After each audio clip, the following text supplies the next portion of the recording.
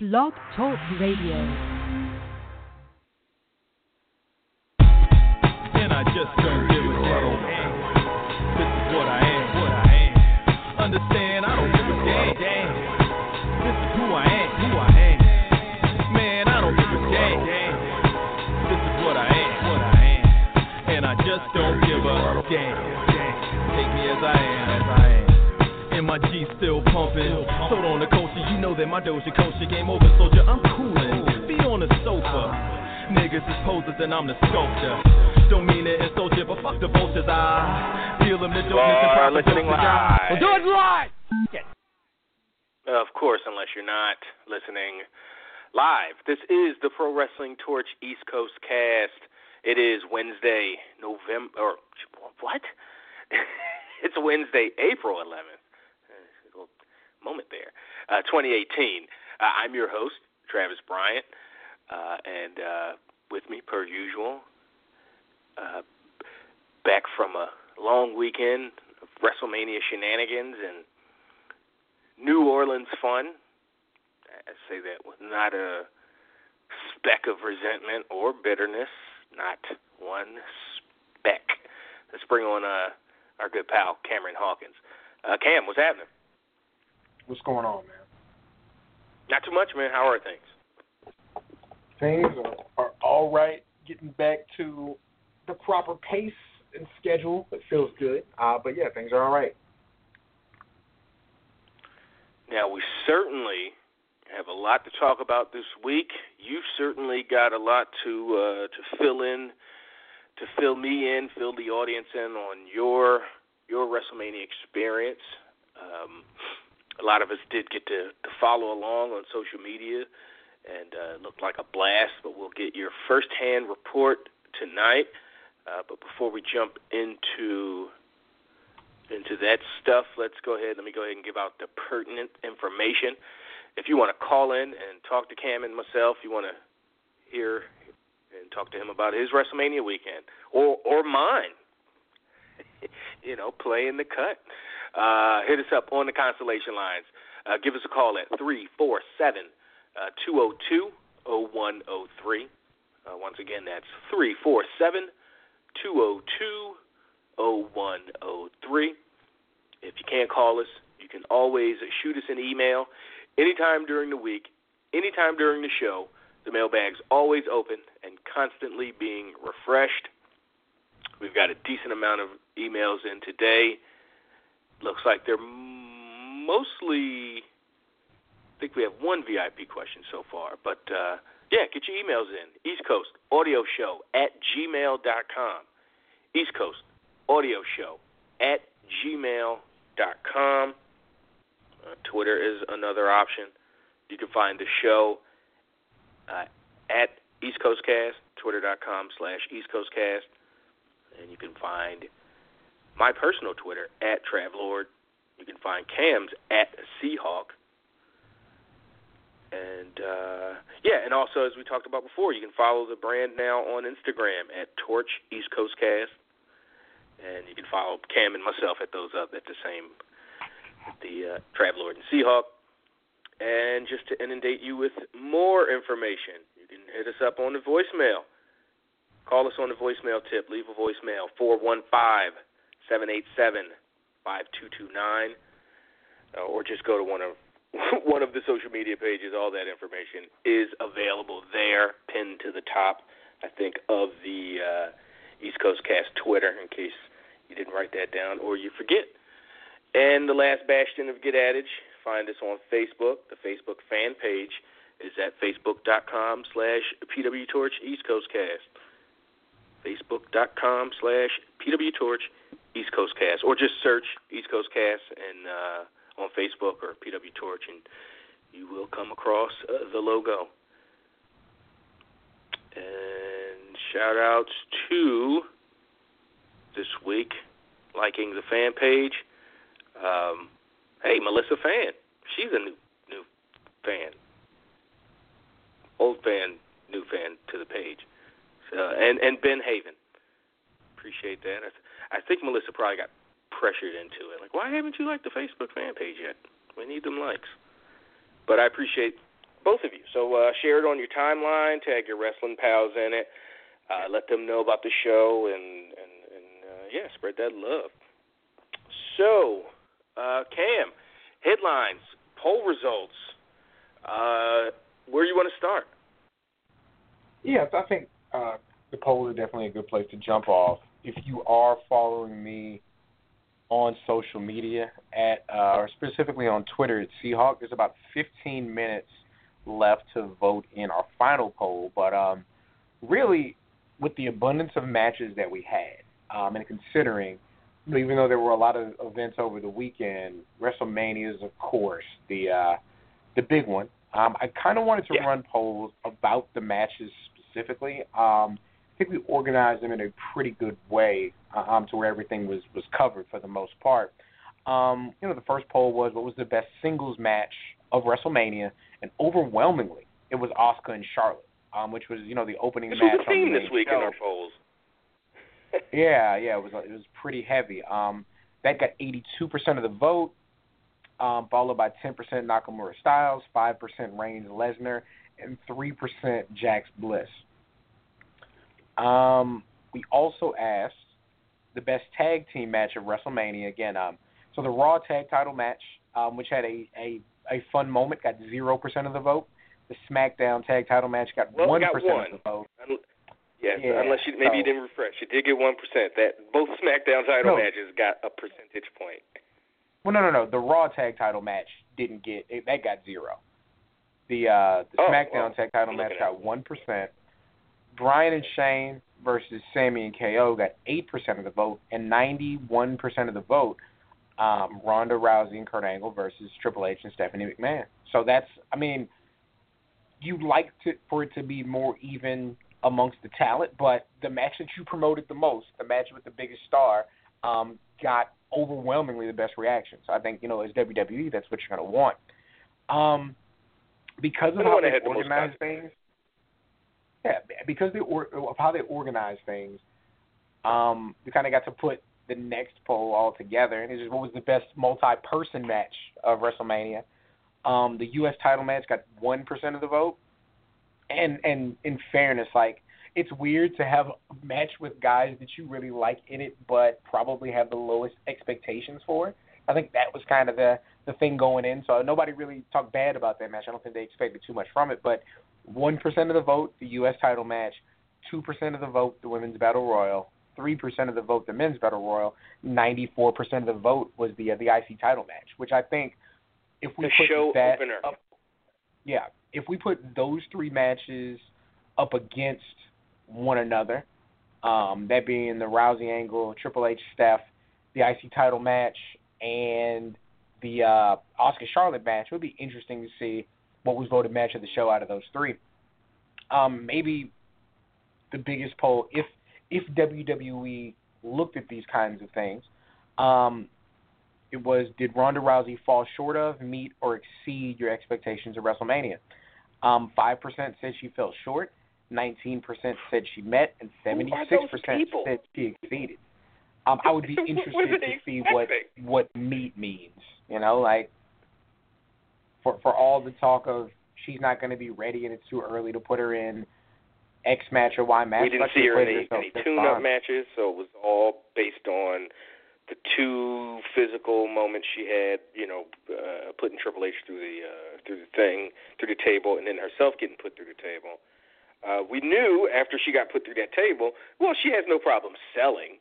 She's not afraid to go, I'm not selling, she wasn't going to be like, I'm not selling fake punches. I'm a real fighter. A few, whenever that was, last week or 2 weeks ago at the contract signing, I just remember thinking, I actually thought she overdid it a little bit, the way she just laid there holding her arm. That wasn't the most impactful table spot. But I knew right then and there, okay, she's all in. She's not the arrogant, real fighter that's coming in not going to sell fake punches or fake arm holds and stuff like that. Matter of fact, she allowed Stephanie McMahon to, block her damn signature submission hold, 90%, every time except until the last that she tried to put it in. not including Monday. But yeah, who are those 5% that said it fell short? Like, I think those people just really wanted to see. They were like, "Oh, Stephanie's arm is still it's not like separate from her body. Like she broke a promise. She said she was going to tear her arm off, and it's still there. Boo! It fell short." But other than that, yeah, exceeded 77%. I think that's just huge. And the immediate reaction was from Dave Meltzer. I think he called it the best wrestling debut ever, like physical wrestling match debut. Maybe he said at WrestleMania. I don't know how specific he got, but coming from a guy like Dave Meltzer who's seen millions of wrestling debuts and from all over the world, that's high praise. Yeah, it really is, and yeah, it was really good. And then the final poll, which is inching towards 400 votes, but I don't think it'll swing too hard in the last 8 minutes here. Was it true or false? Ciampa versus Gargano was the best match WWE put on during WrestleMania weekend. 69% say true, 31% say false. It was that good. It really was. It was the culmination of a long story. It had people who are greatly respected outside of ever stepping foot in NXT, and then Gargano is one of, if not the top face on NXT, and Ciampa has asserted himself as the top heel with things that he's done. It was just great. Match start to finish was super physical, really stiff. They did so much to play on things that they already knew about each other, right down to the finish. And really, when you talk about a story that's successful because of the people involved in the story you're telling, I don't think there was a better story told for WWE that culminated this weekend. And, I think it definitely deserves that high praise. Those 4 matches against each other would be interesting, like Ciampa Gargano, Asuka Charlotte, the triple threat for the IC title, and Ronda Rousey Angle versus Triple H Stephanie McMahon. To see how people would vote along those lines would be interesting, but they're all really now. When you matches. put them all together, if you line all those 4 matches up, it would probably be a little different. But I think the poll 69% said true. It was the best match of the weekend, so I think it would win. It would win. Yeah. It was that it good. would be close. Because I mean, yeah, Charlotte and Asuka, people, because it was WrestleMania, and again, that's still a story that might not have been told on a personal level, as far as Asuka and Charlotte cutting promos back and forth on each other for 6 months leading to it, but it still had a well done, good enough build and backstory and all that stuff that I think that would have probably been the only match that challenged Gargano and Ciampa for match of the weekend. And because of the finishes to both those matches, I just give the nod to Ciampa and Gargano, because even though I think Charlotte and Asuka was the best match on Mania, or certainly up there, that finish almost took me out of the entire show. So, yeah. And we'll, I'm sure, get into that before, this show is over. But yeah, that was, kind of covered the big talking points of WrestleMania. There's definitely, probably the headline of everything is twofold. I mean, the headline for most shows is going to be the main event, so kind of the actual match, the reaction, and the goings-on of Reigns versus Lesnar, and then the fallout with the Greatest Royal Rumble coming up, and how that could adjust things, or how that probably adjusted the finish of the match, how that might adjust things going forward character-wise, story-wise. There's a lot to it. It's just it's really layered, and to deal with it in real time. To be there live while it's happening, to hear people's reactions, to be there the next day and to hear the grumblings of, what actually occurred, if there was a call on the fly during the match and what might happen going forward. Like it's a lot to digest. For anybody who has been under a rock, because I don't know how you dodge this stuff. Brock Lesnar beats Roman Reigns clean at WrestleMania, and then you hear, rumblings of, did he throw the belt at Vince McMahon backstage? And then my timeline might be off because I'm not sure exactly how this happens, but, Brock re-signed for at least one more match, maybe two, and him and Roman are going to have a rematch for the Universal title at the Greatest Royal Rumble in Saudi Arabia. And it's because he's also under contract with UFC, which ESPN did report. It's suspected that he's going to lose the title to Roman in front of a crowd that may not react the same way that a vastly combined international crowd or an American crowd would respond to Roman Reigns beating Brock Lesnar, and it might be a way to kind of ease or assuage the reaction, and to have a positive visual live when it happens. So that's kind of the ins and outs of the main event.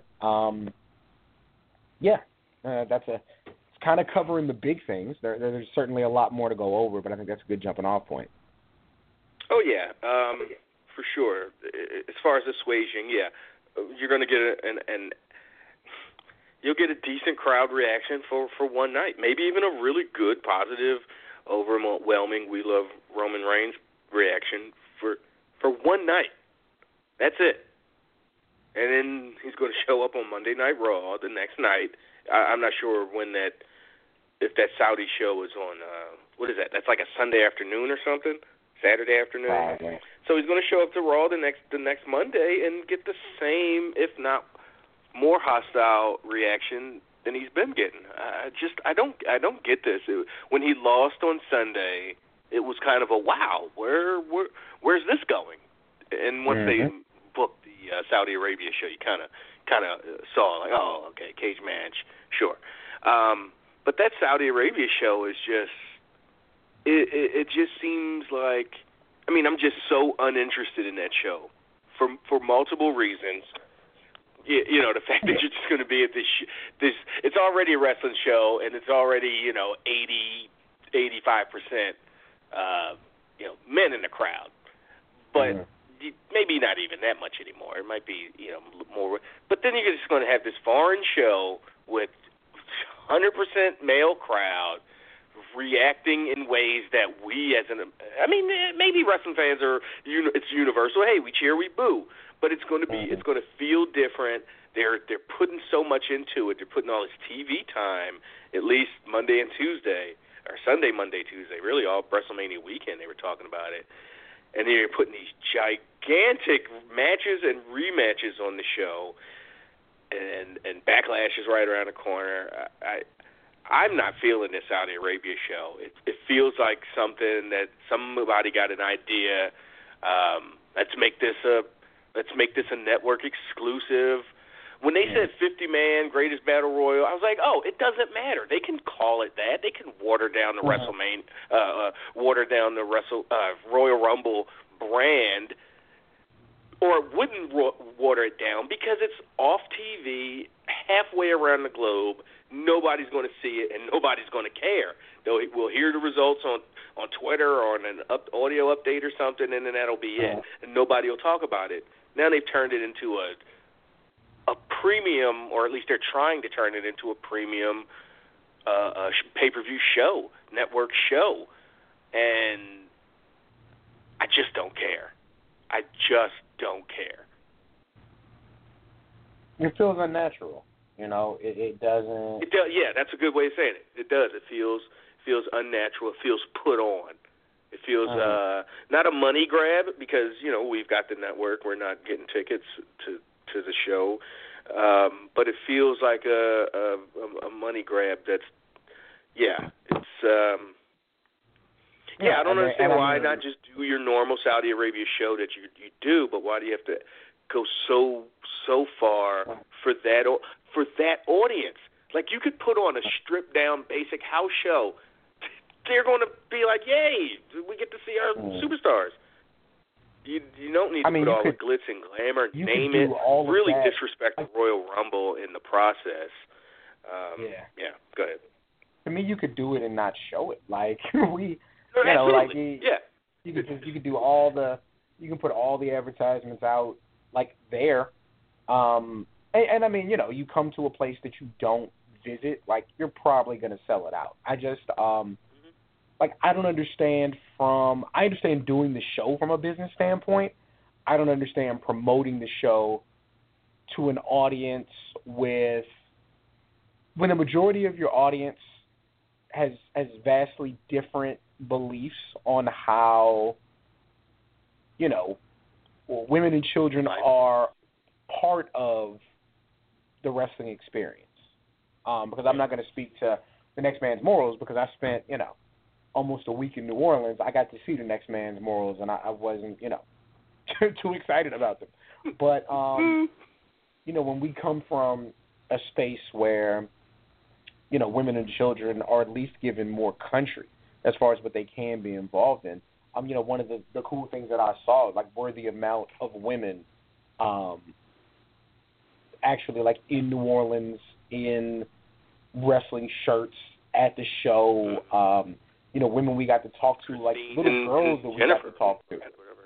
Yeah, like little girls that we got to speak to who are really into the product and the direction of the product, to kind of promote going a 180 from that in beliefs is I don't really know why, but that's why, I'm not in charge. But it's interesting. It's an interesting move to push it as such. I've made it clear, I'm not going to watch this, just because it's not something that I would want to be a part of. But sure.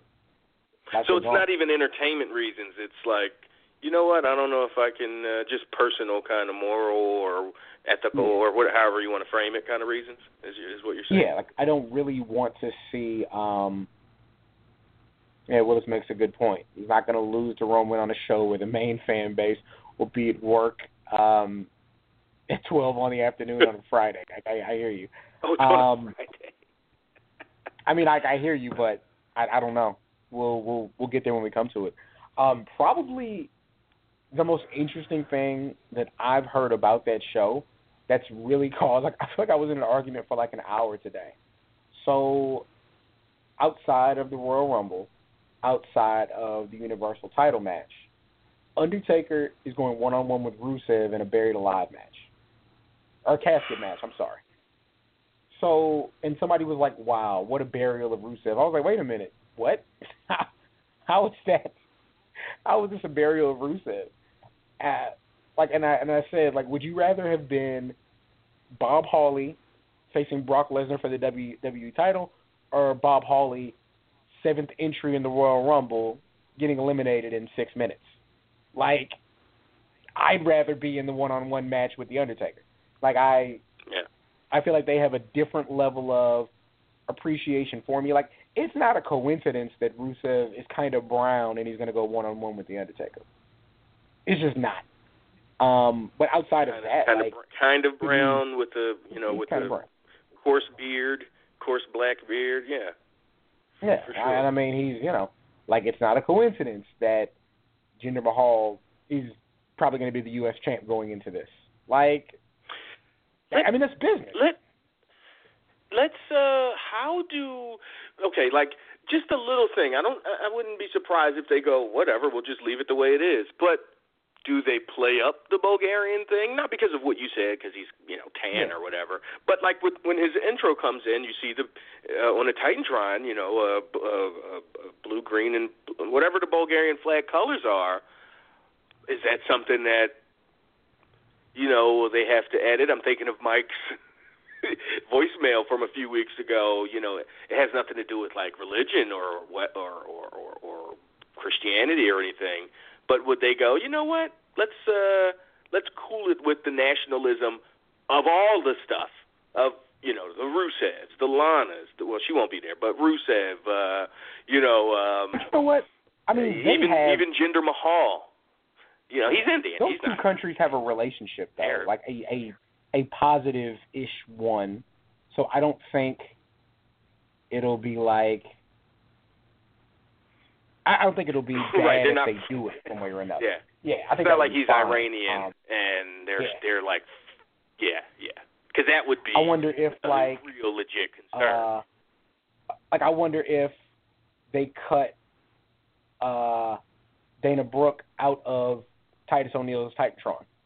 Like, that's more the stuff I'm wondering about. Like, okay, what happens with stuff like that. Like, does I don't know. It's a lot. There's a lot. Why didn't to digest. Mustafa Ali? Just going back to your, gender one, Rusev's going to face Undertaker. Well, Mustafa Ali didn't win the Cruiserweight title. Because he's going to win it on that show. Cedric's not even going to show up at. He might not even be invited to the thing. The Cruiserweight champion. Mm-hmm. So yeah, it's like that's a show that I find super interesting from a logistics standpoint and from a setup standpoint. Even though it's not really a show, I'm not something I'm going to personally participate in because just the visual is going to kind of throw me. But it's funny, I say that, in a sense, it's going to look like the ECW audience in '98, probably with less cuss words, and the equal amount of misogyny. Exactly. So, yeah. All right. Chat room is open, by the way. Go in there and say hi to Sean. He says it's another tribute to the troops. Yeah, without all the USA stuff. Actually, I would disagree completely. It's not. I think this is going to be visually on par with. This is going to be closer to. Like a Money in the Bank. Let me use two extremes. This is going to be closer to, visually, the set, the production, the announcers maybe in tuxes or suits and stuff. This is going to be closer to WrestleMania than, a house show in Trenton. I was going to say, it'll be a takeover, on that level. They're going to Saudi Arabia. You have to understand, not everybody's a friggin' a part of the monarchy or anything. Okay, but this is the ones that are pretty damn they opulent. blow that bread. Yes, this is an opulent part of the world. That stadium, that arena that they're going to be in. If you've seen the commercials, they keep saying, "Oh, the beautiful Beta," or whatever the heck the city's called that they're running in. They're going to a upscale part. They're not running in, some hole in the wall in Saudi Arabia. They're going to the number one arena, or at least one of them, one of the number one top arenas it's in the middle of what looks like a Vegas Strip type. At night all the buildings are lit up and it looks gorgeous. So I think WWE's we're gonna live up to, or we're gonna match those. They're used to certain standards. We're used to certain standards. We're gonna ship our production stuff over here at probably a decent cost, but to make this show look good. I don't think they want this to be their last time there. I dig it. Yeah.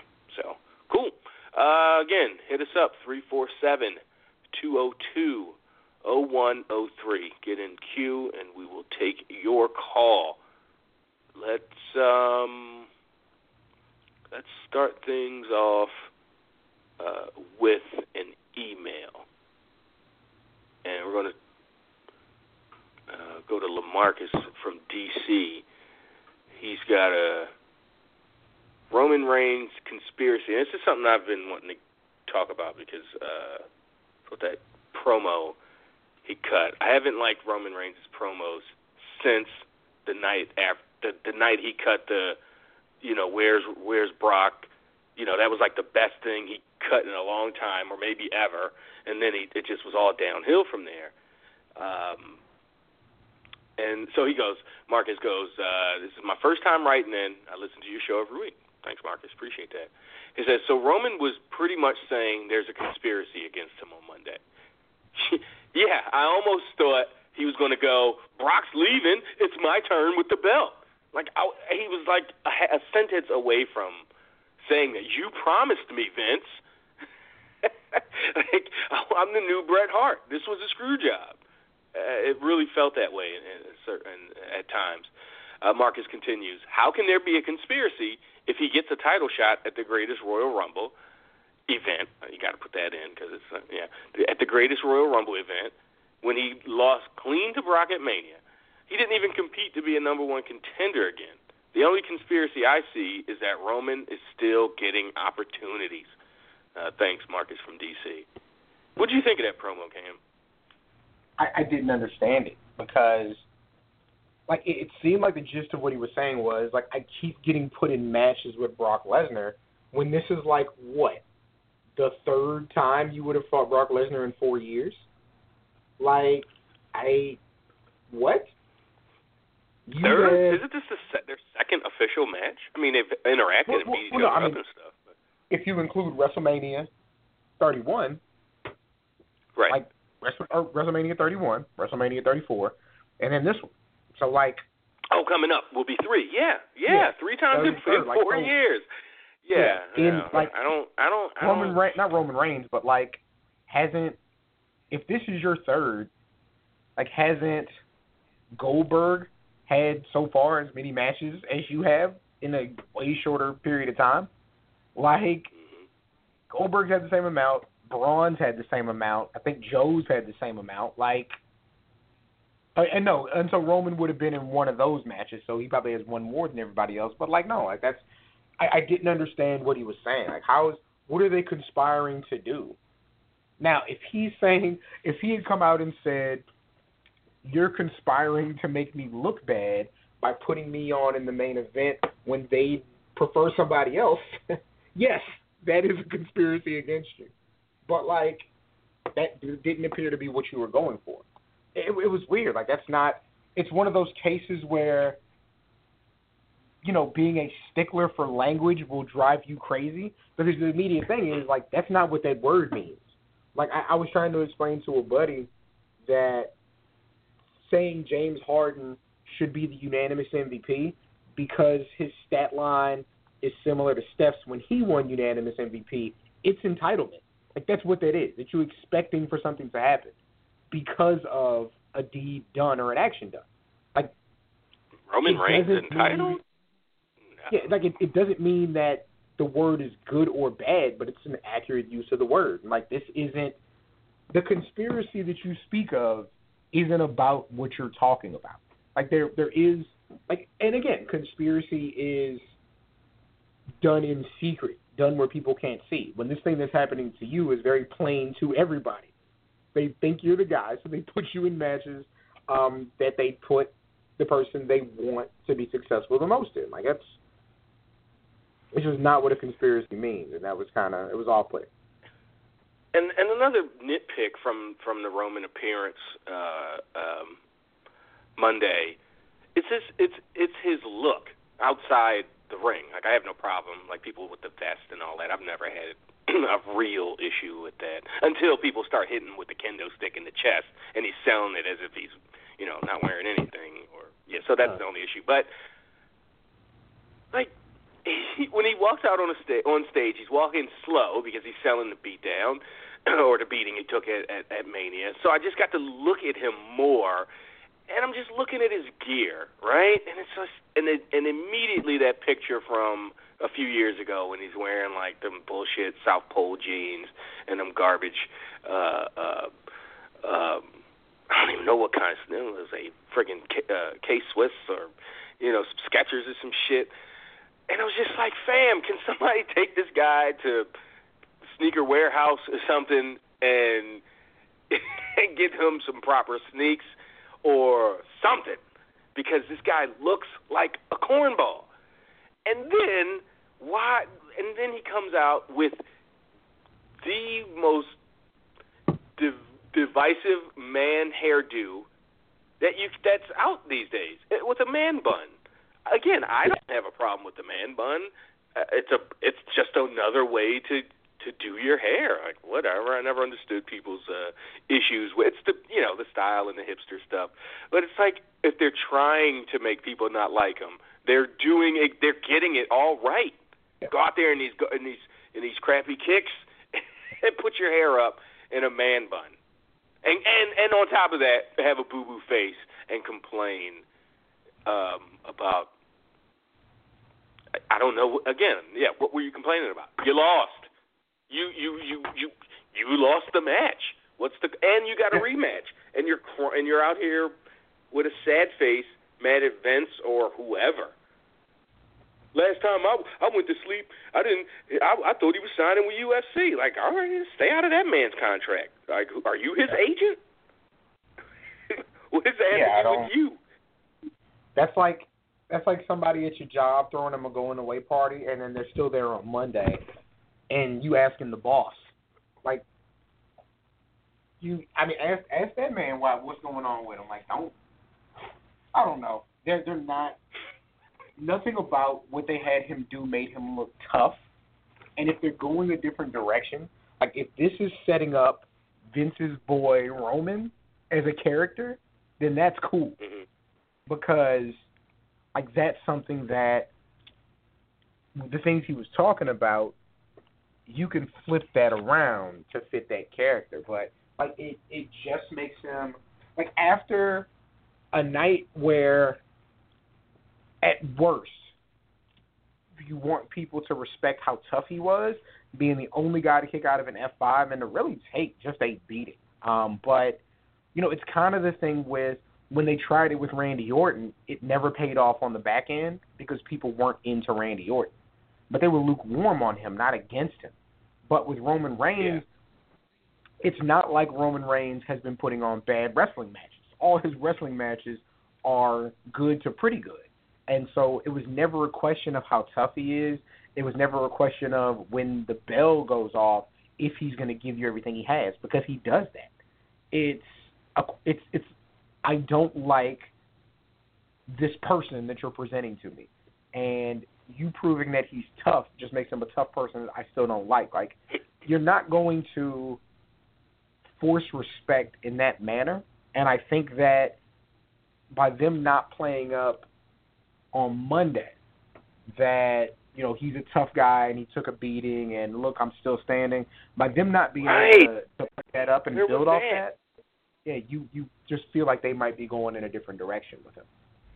When I was like, when the show came, when his music hit, I was like, okay, he has to come out with a bandage around his head with a little blood spot, seep through and just pour the sympathy on and have him, give I was so confident. I thought even, I gotten beat up a few times. I was hurt going into the match, or aching, or not hurt like injury, but, I was beat up going into the match. I really was super confident.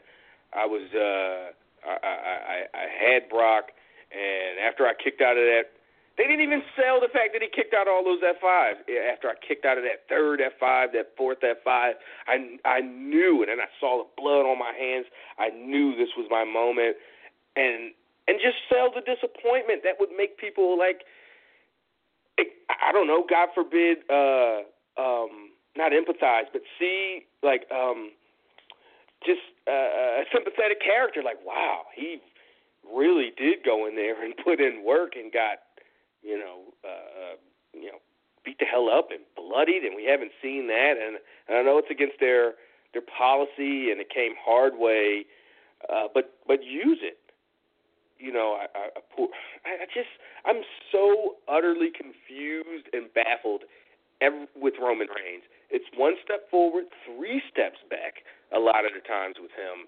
And as a guy that wants to like Roman Reigns or hate him for the proper reasons, like I want to hate him because he wants me to hate him, like because he's in there trying to get heel heat, doing dastardly things, cheating, whatever, just being a bad guy, bad character. It stuns me the directions they go with him, as if there's not 4 years of history, what will work and what won't. If this was year 1, and they're still trying things, and the crowd still get used to his personality, whatever. No, he is who he is. We as fans are who we are. It's not going to change. It's square peg round hole, and they absolutely just hammering that square peg into that round hole, and just not caring that the edges of that square are getting frayed off and broken off to try to fit into this round hole. And I just don't get it. I do not get it. I don't know why there isn't anyone around that has, like, where's Triple H? Why is Triple H like, or is Triple H like, I've washed my hands of this guy or of this creative process. Like, I don't want to get any of the blame, because this is not going to work. Because no matter what I say or try to do, the big guy, the guy on top, Vince, has it in his mind, and I think that's it. I think if Triple H had real faith, he would fight for Roman Reigns. He would get a lot of stuff vetoed. Or, on the other hand, he is doing exactly that, and what we get is a watered-down version of what Vince really wants. So could you imagine if Triple H is fighting for Roman and to keep him and trying to get him, like, over, and Vince is, and could you imagine, like, if Vince just wants to go even further and Triple H is the one, like, no, pull back, do this, and the only reason the crowd's not throwing, cups of soda and beer at him every week is because Triple H is there sometimes to pull back on the like douchiness or the over shoving them down our throat stuff. Like, I think what they did last night on SmackDown kept Charlotte from becoming the female Roman Reigns. I was like, oh, Charlotte's Roman now. She's going to start, not immediately, show up on SmackDown and they're going to boo her. But I was like, I think I see where this is going. They're just going to, at all costs, Charlotte. But at least, again, she's likable and over already, and it would be Roman Reigns really, outside of the Shield as a singles, never really had that opportunity. It was just kind of bullshit from the gate. But then they did the thing with Carmella, even though I hated it. But I was like, I think that was necessary for Charlotte's character, especially after winning the way she did at WrestleMania. So, all right. Let's, Sean says, can I curse on the air? Yeah, fuck it, go ahead. It won't let you, the message board or the chat room will censor you, but sure. Cam dropped off.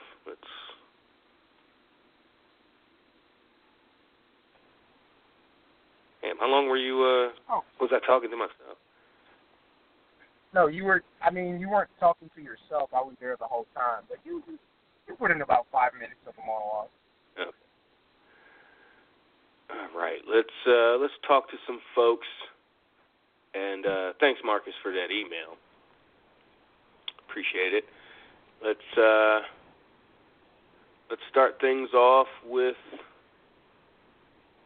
change of pace. This looks like 516, and they are from New York State. Oh shit, Long Island. And I just spent like 2 days talking shit about Long Island. Ma, you fucking bitch, my guts hurt. Call Julio, I need a pack. There's a few people out there, get what I'm saying. All right, let's, 516. Who's this? Where are you from? It's your good friend Frank from Farmingdale, Long Island. What's going on, Travis and Cameron? How you doing tonight? Frankleton from the LI. What's happening, man? Not too much. How you guys making out? Excuse me. Yeah, not too bad, man. How are things? What's on your mind?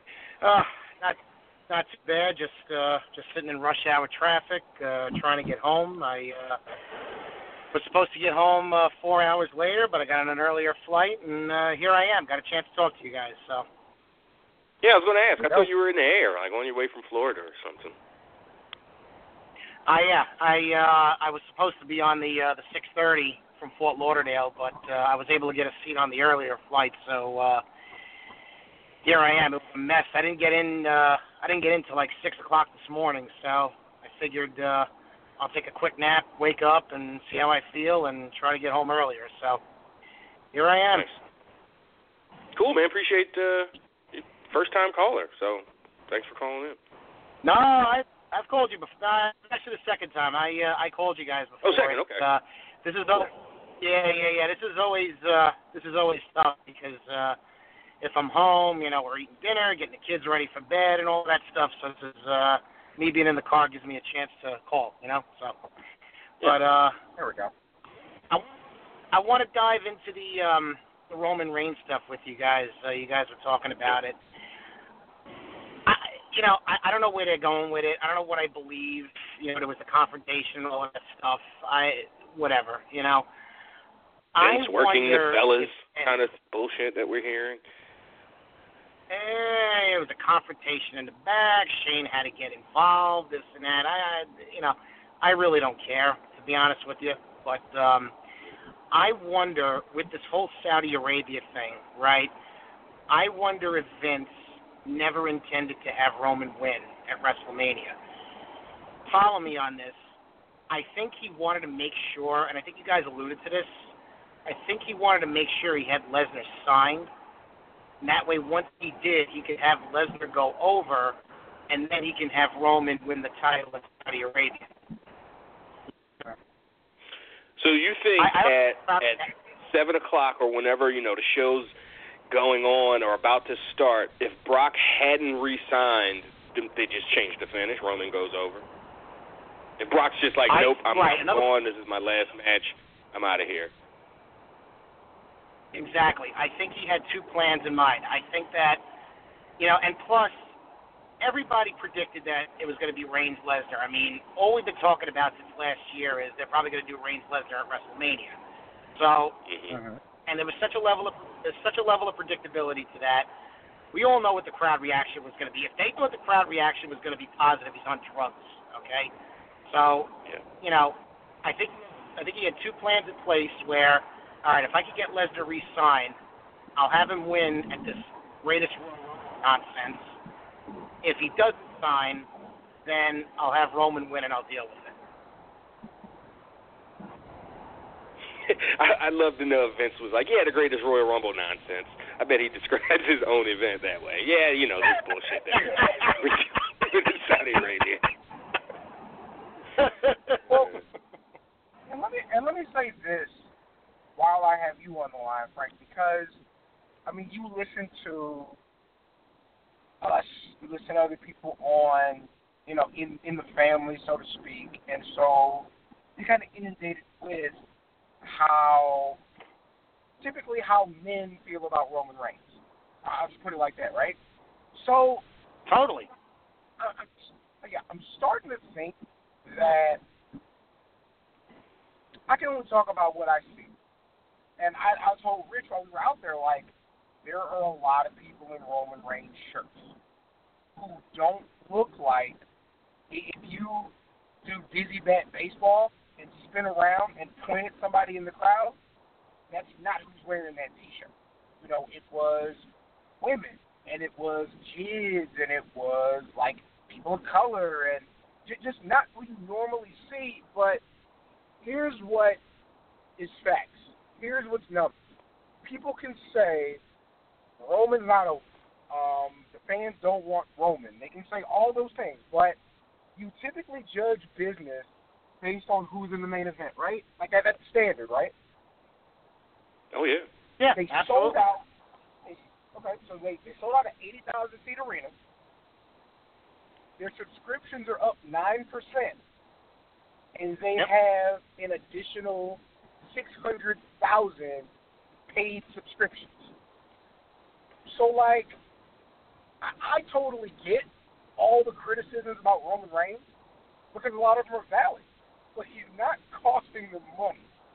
And so what I'm starting to think is what they're really trying to do is figure out, because this is the thing, I don't think we think that he has these personality flaws, which he does, but those things are making him more money. So I'm starting to think what they're actually trying to do is not so much how to figure out how to get him over, because the books say that he's over, but it's how to present him in a way that the vocal majority will respond accordingly on TV. Because, I mean, numbers say that he's working. It's either he's working or Brock's working, or people are so loyal to the brand, you'll make money regardless of who's on top. And if that's the case, why wouldn't you push who you want, even if it's not quote-unquote working? Like, we can complain, and you're not complaining, Frank. The reason I wanted to say this while you were on the phone, because you're offering perspective on why they're planning what they're planning in the order that they are. And I get that. My thing is just right. This weekend, and those numbers kind of show me that maybe they did want Brock to go over at WrestleMania to not have the huge booing at the very end of the biggest show of the year, but they can deal with that on a Monday Night Raw because it's never going to be booed as loud as what we just saw. They'll never feel like that.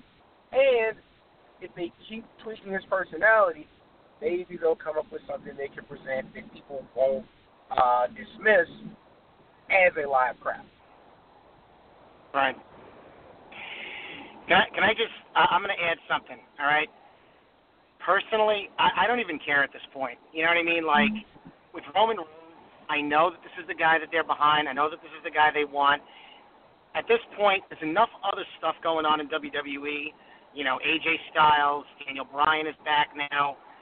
You got guys like Strowman. You got guys like Rollins. You got NXT. There's enough other stuff that I could get into. I could really care less. You know what I mean? So I had no problem. I was fine if Roman was going to win the title at, at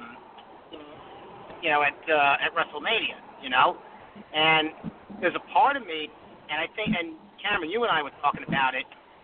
There's a part of me that wonders if not having him win the title at WrestleMania was actually worse. You know what I mean? Like the way they've pushed him the last 4 years has been bad, let's be honest, okay? Not giving him the title at WrestleMania is worse, you know, because it's like, you went this far, why not go all the way? For nothing? Have him win have him win the title, and we'll deal with it. Let's just deal with it afterwards. You know what I mean? Like, I don't know. Yeah, no, I hear you. It's, and you're not wrong, but I think the issue is, I had a time on Saturday watching the Shayna Baszler and Remove match because when Shayna Baszler wins, the reaction isn't good match, bad match. The reaction is, I can't wait to see Ember Moon on Monday or Tuesday. Like, that was the immediate mass reaction of Twitter. It had nothing to do with what actually happened. It was projecting forward. And I think... Or they were like, I can't believe that horrible human being just won the women's title. Well, sure, no. I'm sure a person or two reacted. Yeah, at least one. And also, Shayna Baszler is like, of everybody I saw that weekend, she is one of the most impressive physiques out there. Like, how her arms are that big and her waist is that small is ridiculous. Like, especially being like 15 feet from her, it's crazy. But no, I say that to say, like, you're not wrong, and it's like, what was it all for? But at the same time, the mass kind of reaction that you have is, well, Roman's going to win the title, I guess. And so they're really in a pickle with stuff like this, to where when they do what you think they're going to do, it's lukewarm, but then when they do what you don't expect them to do, it's no longer surprise. It's what were they thinking, here's where they're going next. Right. It's a tough business. And not business in the sense that dollars and cents, but it's a tough business, like trying to appease people who have already decided what you're in the business of. But I say all that to say I agree. Like, on the biggest show of the year, I think you do the things you think is going to have the most impact, and that you don't sneak it through the back door like you think they're going to do later this month. Right. The whole thing is just crazy, you know. It really is. What? How did you guys feel about the Rumble as a whole? The Rumble. Listen to me. I'm already thinking about this greatest Rumble. How'd you guys think of WrestleMania as a whole? It was fine. It was certainly better than 32. That's not hard to do. Oh, totally. And I think it was. Totally. I think it was better than last year. I think it was a good, decent, relatively entertaining 5 hours, 7 hours if you whatever as a whole. Like, it wasn't a time where I was sitting and was just completely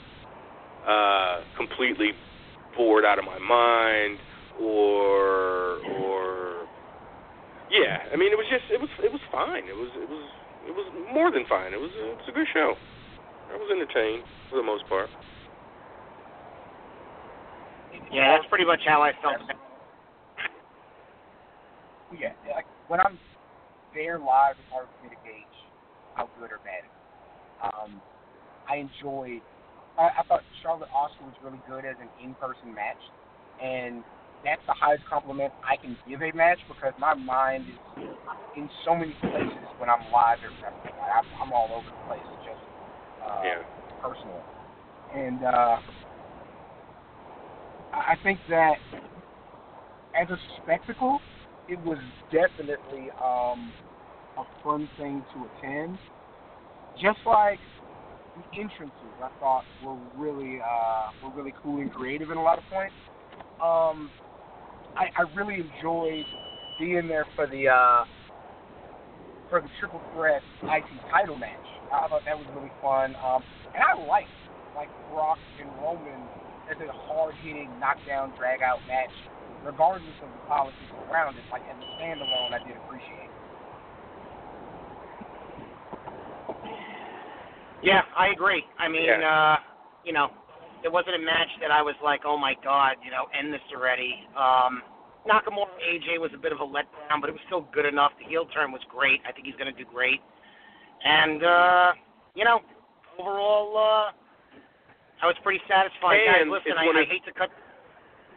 Yeah, no, go ahead, Frank. You got it. We'll catch you later. No. Yeah. I got to. I'm pulling up to the door now, but I wanted to talk to you guys. Hey, next time I'm down in Austin, I'll hit you guys up. Perhaps we can meet up. Cool, man. Sounds good. When you told me you were in town, I thought you were at the airport and weren't leaving the airport. Then you're like, yeah, I'm on South Congress. I'm like, I wish you would have told me that. I would have came out. So, yeah, let me know. Absolutely. It's funny. I didn't think it was appropriate to ask. I wasn't sure, but now that you said that, I'll absolutely. Next time I'm down there, it's a great layover. A lot of people like it. So I'll hit you guys up next time I'm in town.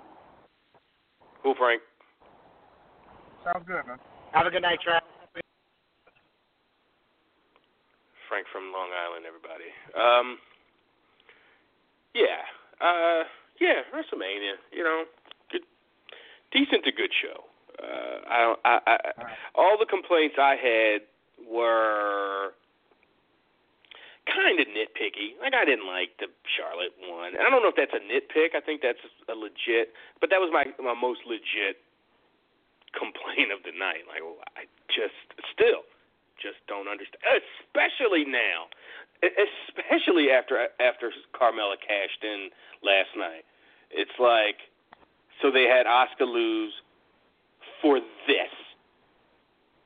I would have almost liked Asuka to come out and blatantly interfere and get Charlotte or get that match thrown out like Big Show did or somebody did against John Cena a few years ago when he won Money in the Bank.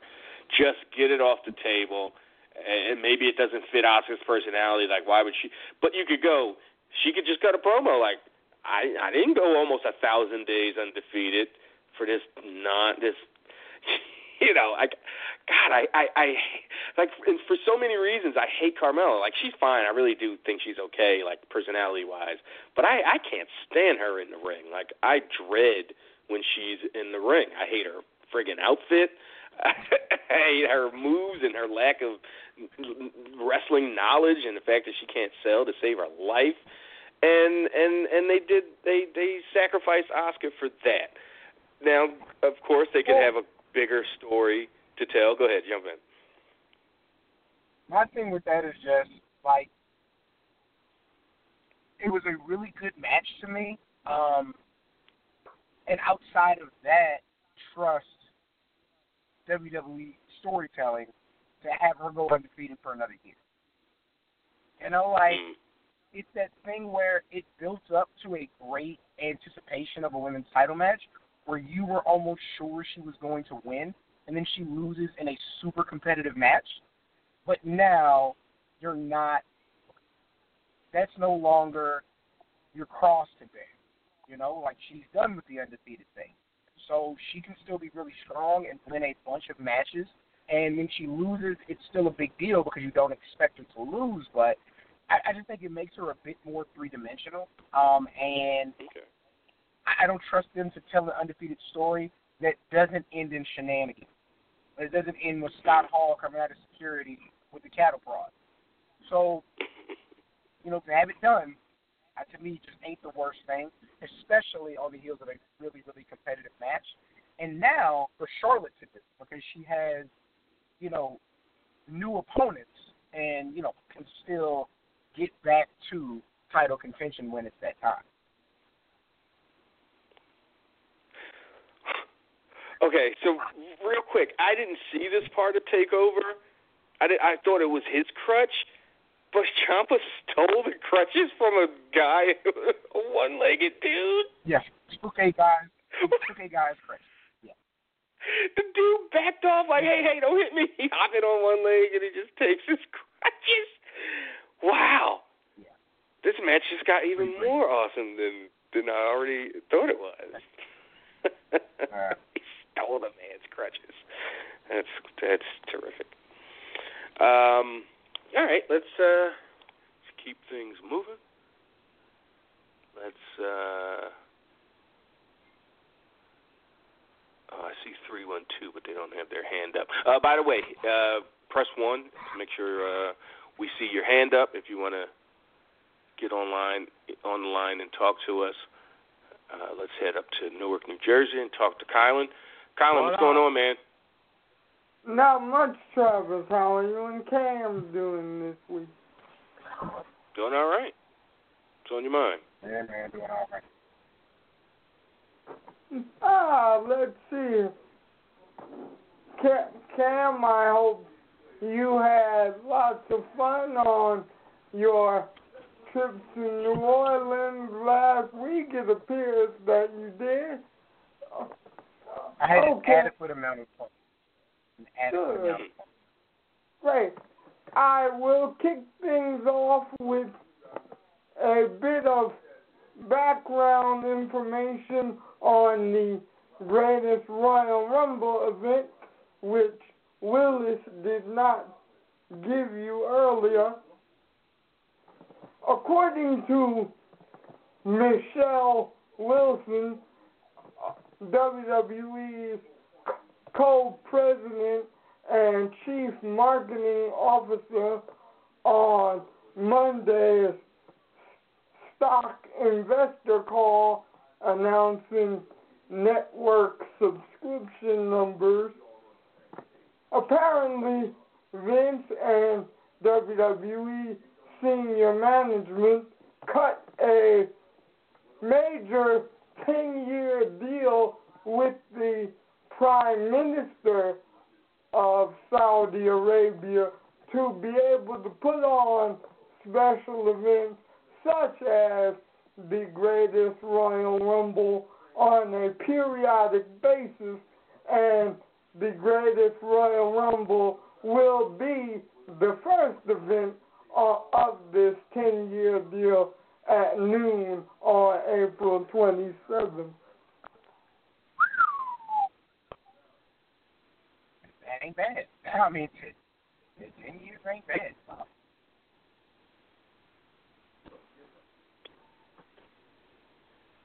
Actually, that's Friday at noon. Wow. Yeah. Yeah, right in the middle of the day. I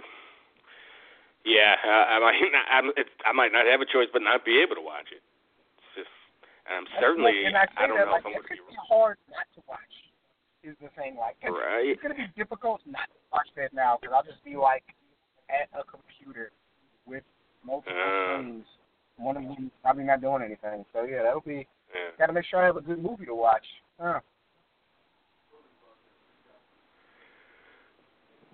Yeah. It all makes more sense to you now, doesn't it? Yeah, I mean, it doesn't, not more sense, but it what they're doing like makes sense, and they're gonna make a lot of money doing it, I'm sure. So like, yeah, the money aspect definitely adds up. That's a way to get you paid.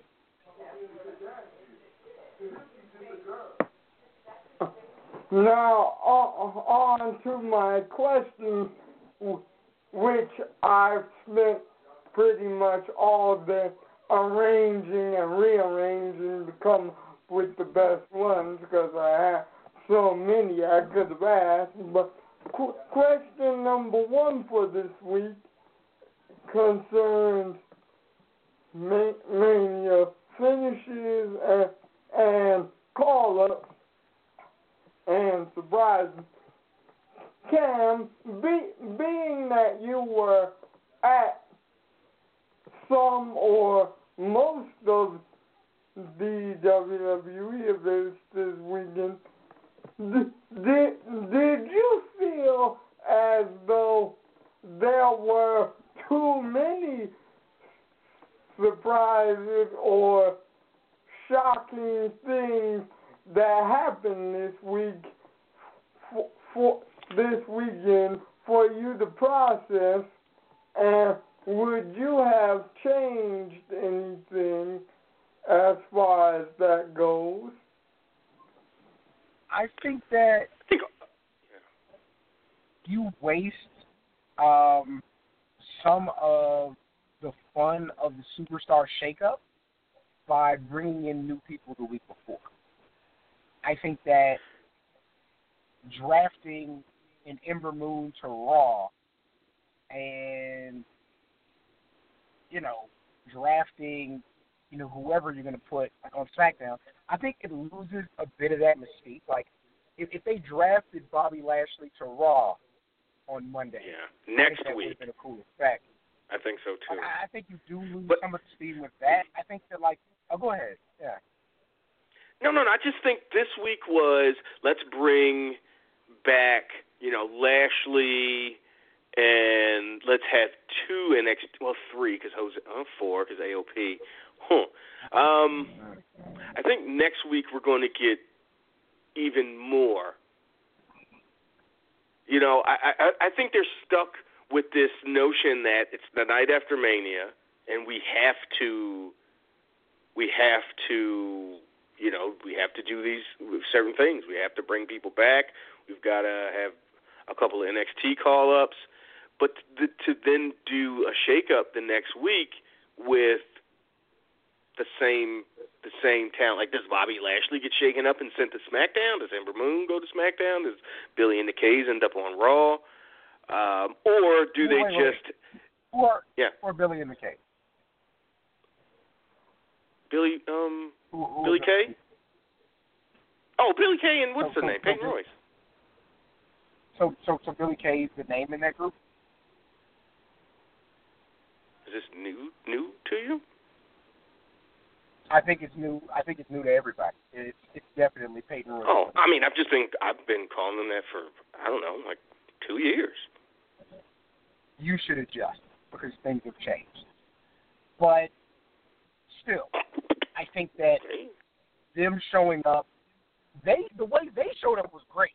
Now, I don't think you saved everything for the shakeup, but what they did was so organic and so true to their characters. It wasn't just them coming out for a match. I do think that... And it had storyline purpose that went beyond them. They serve so many masters with those immediately after, like the night after WrestleMania shows.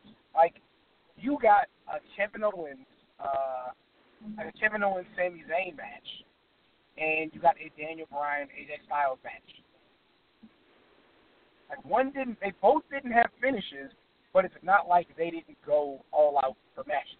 Like you did both of those things 2 nights in a row. Yeah, you didn't get 3 minutes of stalling and holds, mat holds, and then a run in or then a DQ. It was, you got like 7 to 15 minutes of solid main event level action. I mean, you got to see Bryan do some stuff and take some bumps, that he didn't do and take at WrestleMania. But yeah, I just think if they went halfway and saved some, I don't even know who. I'm not sure who would be. I think the AOP has to, because of if they want him in that spot in Saudi Arabia. But Ember Moon, I think, could have been saved. Certainly No Way Jose, and that was not. I don't think that was not the best debut ever. Say what? Yeah, I don't think you drafted stuff. Like, I think that. Like, here's another thing though. I think American Alpha being drafted was the beginning of the end for American Alpha, because they touted them as the next big thing and didn't stick with it. Because it wasn't just that. Like, there were other things to take, like the arrival of the Usos as this, generational tag team. Like, they didn't see coming, but it's a lot, Colin. But I do think they gave too much. If the goal is to have a draft the very next week, I don't think you do those things back to back, because you have time to build to a draft and to finalize some things over the next month before you kind of settle in now with having things set like they will next week. Maybe because there are titles and stuff, maybe a few draft positions are finalized after Backlash or Greatest Royal Rumble, but yeah, I just don't think you do those things back to back. So yes, I do think they gave away too much these last two nights. Was the Iconic Duo now apparently the Iconics, which I've heard it called both. Huh? I don't know. I said I've heard them called both, but I like Iconic Duo a lot better. Yeah. It was like when the Heartbreakers came up in a totally different time, obviously different gimmicks and characters and all that. But they were awesome in OVW as the Heartbreakers, and then they came up as the Heartthrobs. Not that if they got to keep the Heartbreakers name, it would have changed the trajectory of their career, but it just felt like unnecessary. But at least then there was a reason, because Michaels was the Heartbreak Kid. They didn't want to. They definitely don't like that kind of redundancy. But the Iconic Duo, it's like, no, they had a perfectly fine name. You don't change it to a word that doesn't exist. I don't think Iconics is a real word. No. So it's not. Yeah, okay. What's your second thing, Kylan? Okay. Now I'll give you something light, since that was a heavy question. This is on WWE's network programming. Are either of you interested in any of the next round of what I assume to be our summer schedule of WWE Network program?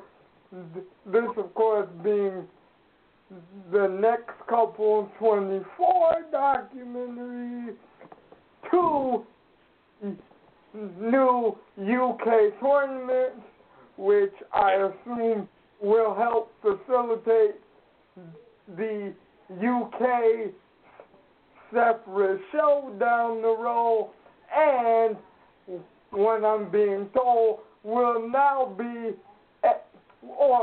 be a completely uncensored version of Something to Wrestle with Bruce Prichard, since Bruce and Conrad Thompson are not WWE employees.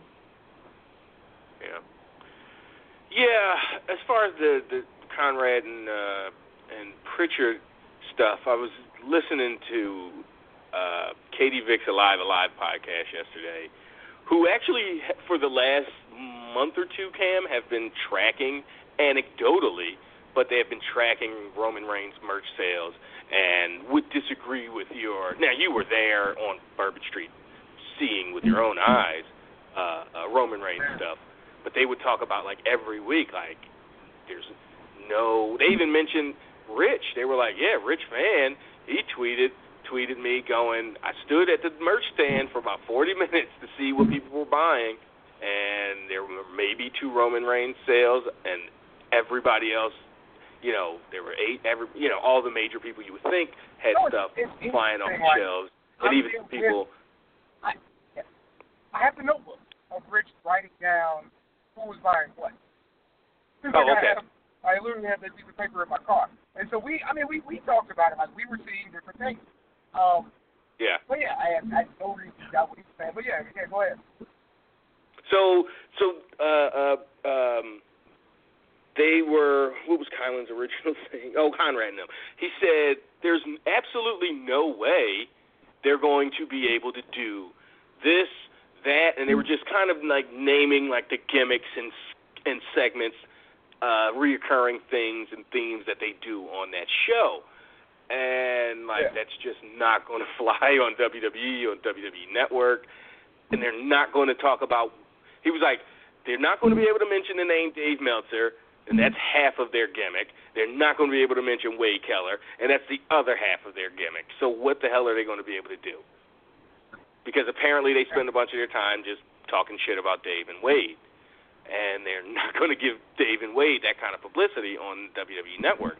That's obvious. I don't listen to that show. People love it. It gets so many damn downloads. It's jealous.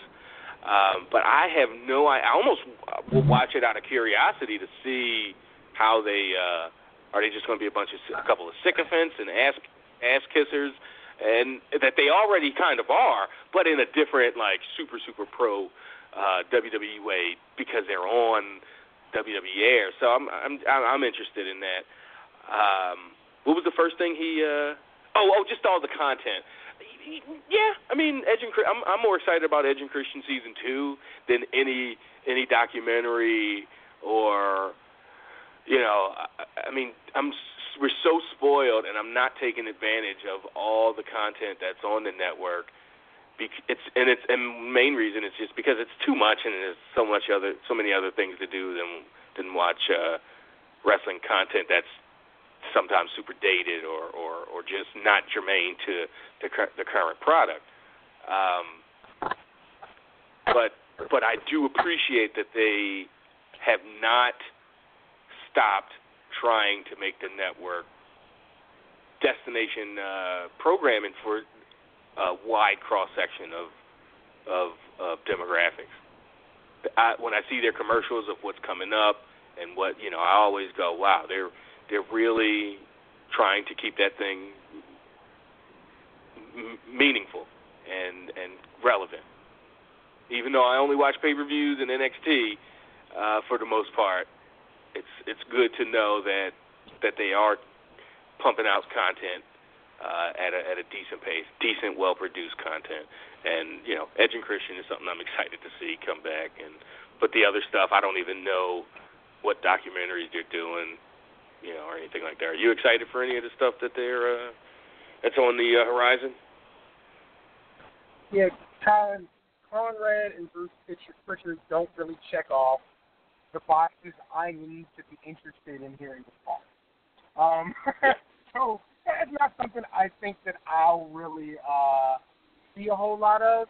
I'm really there for the old matches, man. Like that's about where I fall. So I understand they produce more content, for people to digest. But the things that I'm there for are still there, which are pay-per-views and old matches. So as long as they have those, I'm going to pay as much attention as I do now, which, outside of those things in NXT isn't a whole lot. And I imagine, Cam, tell me if I'm wrong, you've got limited time? Yeah, I'm actually closing up. Okay. So I wanted to get to this voicemail we had from Greg. Let me go ahead and play that. Oop, that is Unorthodox. Yeah. What up, Trav and Cam? This is Greg from Chicago. This is more so of a statement than a question, but this past Sunday for WrestleMania, I had my brother over. He pretty much hasn't watched the product in about 15 years, so he really wasn't up on the people who were on the card.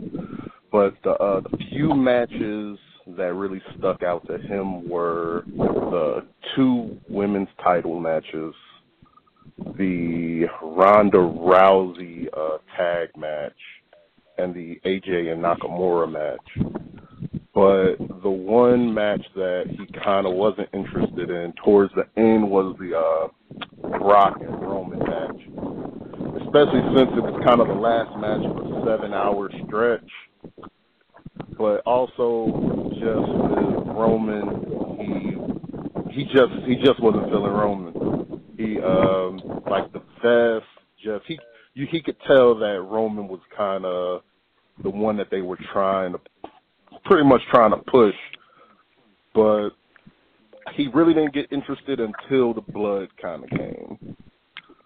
So I appreciate the voicemail. I really can't ever get a chance to call in, so you all have a good one. Yeah, so that is what the voicemail is for, folks.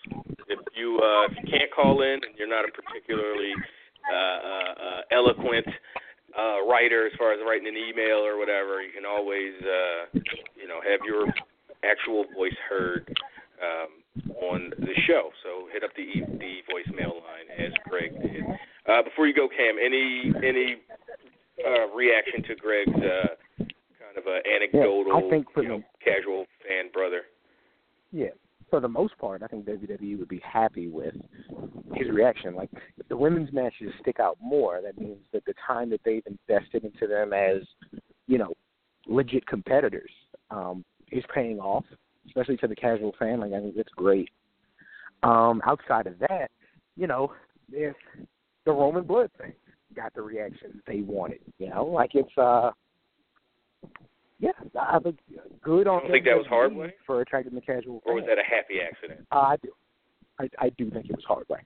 Like, you took your gloves off for a big spectacle to do that. And then, like you did with Orton, started raining down punches and elbows, and next thing you know, there was a fountain of blood. Same thing. Exactly. Like, what's in Lesnar's freaking elbows? Like obsidian or something? Like, god damn. Yeah, but yeah, man, I'll jump off. Have a good rest of the show. Guys, I will talk to you later. Cool, man. All right. And that was Cameron, folks. So, again, I see you folks down there at the bottom, 510-312. If you want to jump on, press 1 to get in line. Let's head out to the Midwest and talk to Boris in Chicago. Boris, what's happening? What up? Hey, what's going on? Not too much, man. What's on your mind? I'll start off with that greatest Royal Rumble. The date is the 27th. I'll be seeing the Avengers on Thursday, the 26th. But how many people will forget about what's going on with that Rumble in particular because the Avengers will actually drop that day at the show? I mean, a decent amount, but it's not about live. It's not about live views. Especially on a Friday at noon. I don't think they're counting on this thing. They're counting on people coming home Friday night, Friday afternoon after work or school, and going, oh yeah, hey, this. I got a notification from the network that this thing is on. Let me check this out before I go to bed or whatever. Just because the same thing with like the UK tournament, they just because it's on in the middle of the afternoon. It's just a little different. At least the UK tournament was a Saturday and Sunday. But it's a Friday. It's at the end of a work week, so I mean, Avengers, of course. I mean, I assume you bought your ticket, and I just read on friggin'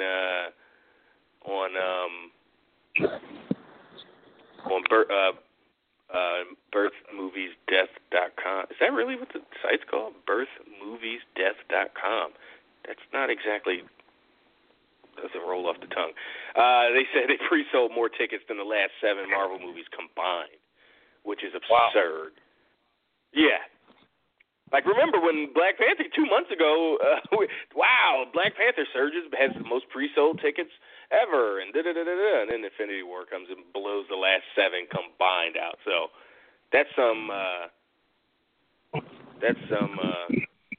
American military industrial complex shit where you spend more, than the next 7 or 10 people combined. So again, of course, it's going to, some people like yourself are going to be, well, you're going, like you said, on Thursday, but millions of people will be going to see that movie on that Friday. But if people want to see this Rumble, this greatest Rumble event, they're going to see it. It's because of the nature of the network. That's just what it's designed for. Keep people. Get people on demand, people can be on the bus or sitting in traffic and watch that thing if they want. That's true. Any particular matches you guys are looking forward to with Amber Moon? I know she's on the main roster, probably after the shakeup. I don't particularly care. I'm not an Ember Moon fan. I'm not an Ember Moon hater by any stretch. I mean, kind of. I just don't. I just think she's corny. I just think she's a giant cornball. But that could change. Like that? Sonya even asked why did they have to what? Looked like that. Sonya asked her why she looked like that. And I had no answer. Look like what? What do you mean? What does she mean? I guess the eyes and what, like the dyed hair and the contacts and stuff. I mean, they never really explained. I know. I didn't even have an answer for it myself. Yeah. Just, I don't know. They never really explained her gimmick in NXT. It's just they let her character speak for itself, but it didn't say much.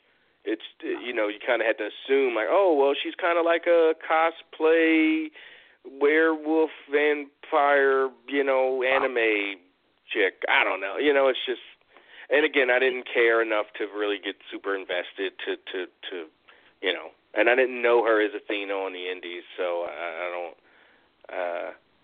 She's just okay. She's definitely a lot better than she was, a year ago when she showed up, or started getting pushed right to the top of the women's division in NXT. But I'm just not a fan of it, whatever.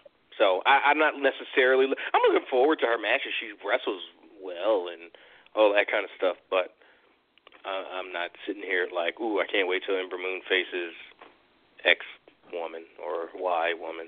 So I assume you have somebody in mind that you're pretty excited to see her face. I just said the new call-ups because I like the Peyton, the two, what they call Iconics. Oh, Billy and Peyton, yeah. Yeah, I like them. It's just, the only thing I'm kind of worried about. One thing I'm kind of worried about is, they coming from NXT once again. It's the way they have to, the wrestling code on the main roster versus the way they was wrestling in NXT. You can see the difference, But I hope all this time that they've spent away from NXT in the last 3 months, because they haven't been a featured part of NXT TV in a long time. I think one of them got implants, and that was a reason. But it's the opposite with Ember Moon, like with Ember Moon. Like, I don't like her personality or her look necessarily, but when she starts wrestling, I'm all in. Like, I think she's good and has a tremendous finisher, and that match with Asuka at maybe it was SummerSlam, whenever it was the best match. It was the most emotional match of the weekend. It was friggin' superb. But with the Billy and the K's, it's just they look great. Their promo game is tremendous. But once they get in the ring, it's hard for me to suspend my disbelief. They would have been absolutely phenomenal in 2005, 2008. You know, if it was them versus Kelly and Candice Michelle and those women, they would have stood out head and shoulders above them because they are better athletes. They actually can wrestle. They don't look credible. They don't look like I'm not scared of them. Like, I'm not scared to be in the ring with them. Like, I'd be scared to get in the ring with Ember Moon. Like, she'd beat me up. But, Billy and Peyton, like, I ain't scared of them bitches. So they're going to have to. It's going to be a while. I'm looking forward to seeing them develop into credible acts, and they're a lot more credible than they were, when they were, getting, first starting off, or even when they were facing Asuka a few, 6 months ago or whatever in NXT, 8 months ago, whenever that was. So, yeah, I mean. Were they the women? The three was Billy, Peyton, and Ember. Did any other women come up? Just those three right now. Just those three, okay. Because I think that's it. I don't think like Nikki Cross is going to get called up in the shake-up, and I don't think anybody else is really at that point. Shayna Baszler obviously just won the title, unfortunately. So, we'll see. Do you think with Rusev asking for his release, they're really going to give him a release and pretty much just keep putting him in matches and making him take the pins, or he should have kept his mouth shut or something? I don't know. Cause, who? Rusev. Is he going to get released? No, I'm saying him asking for his release. They kind of got upset with him again and put him on this track of taking the pins. When did he ask for his release? I heard. I didn't read that he wanted his release. That's not true? That was just a rumor? I don't know. I didn't even know he did, so I don't know if he did not.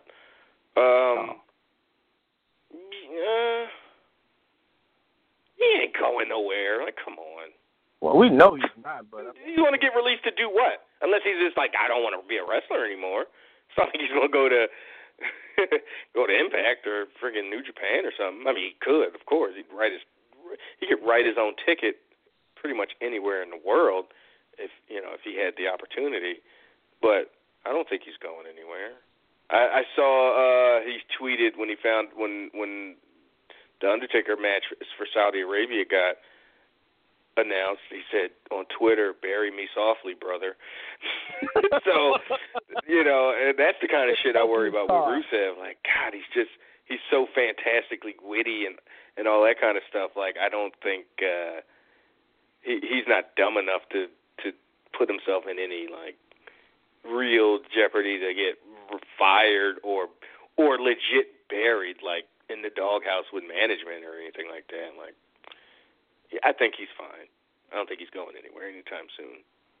My last question. You think for people like Rusev, people that's unique that actually are, stand out, or you give them something, they're able to take it and run with it, so to speak, like Rusev and stuff. You think it's best for them to be this way, as far as they're not underutilized, because if they do utilize them, they want to utilize them correctly? You think it's just best we seeing what we seeing Rusev as everything they throw at him? This is the best this company can do for him, is just give him things and he just run with it. Because if they did push him, they wouldn't know how to push him correctly. You see what I'm saying? Well, they did push him for a long time, and they pushed him relatively correctly. I mean, he was undefeated for a year. He was in big matches. He was arguably the top heel at various times during his run. No, it's just a matter of time with Rusev, and I think he knows. Like, as long as I stay my witty, personable, likable self, and it's only going to build.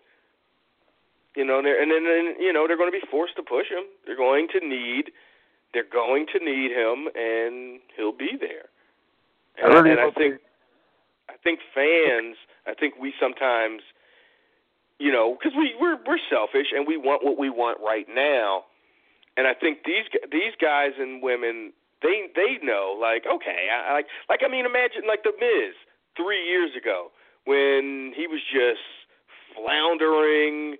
He just was not the Miz that we know today. And then they signed Maurice, and I don't know if it was a pride thing where he goes, well, shit, my wife's like literally on the outside of the ring watching. I got to turn things up, or whatever. But I think wrestlers typically know, especially at the level of like a Rusev. Now, if you're like a Ty Dillinger or some shit, you know, you better keep trying and trying and trying. Not that Rusev or top folks shouldn't try.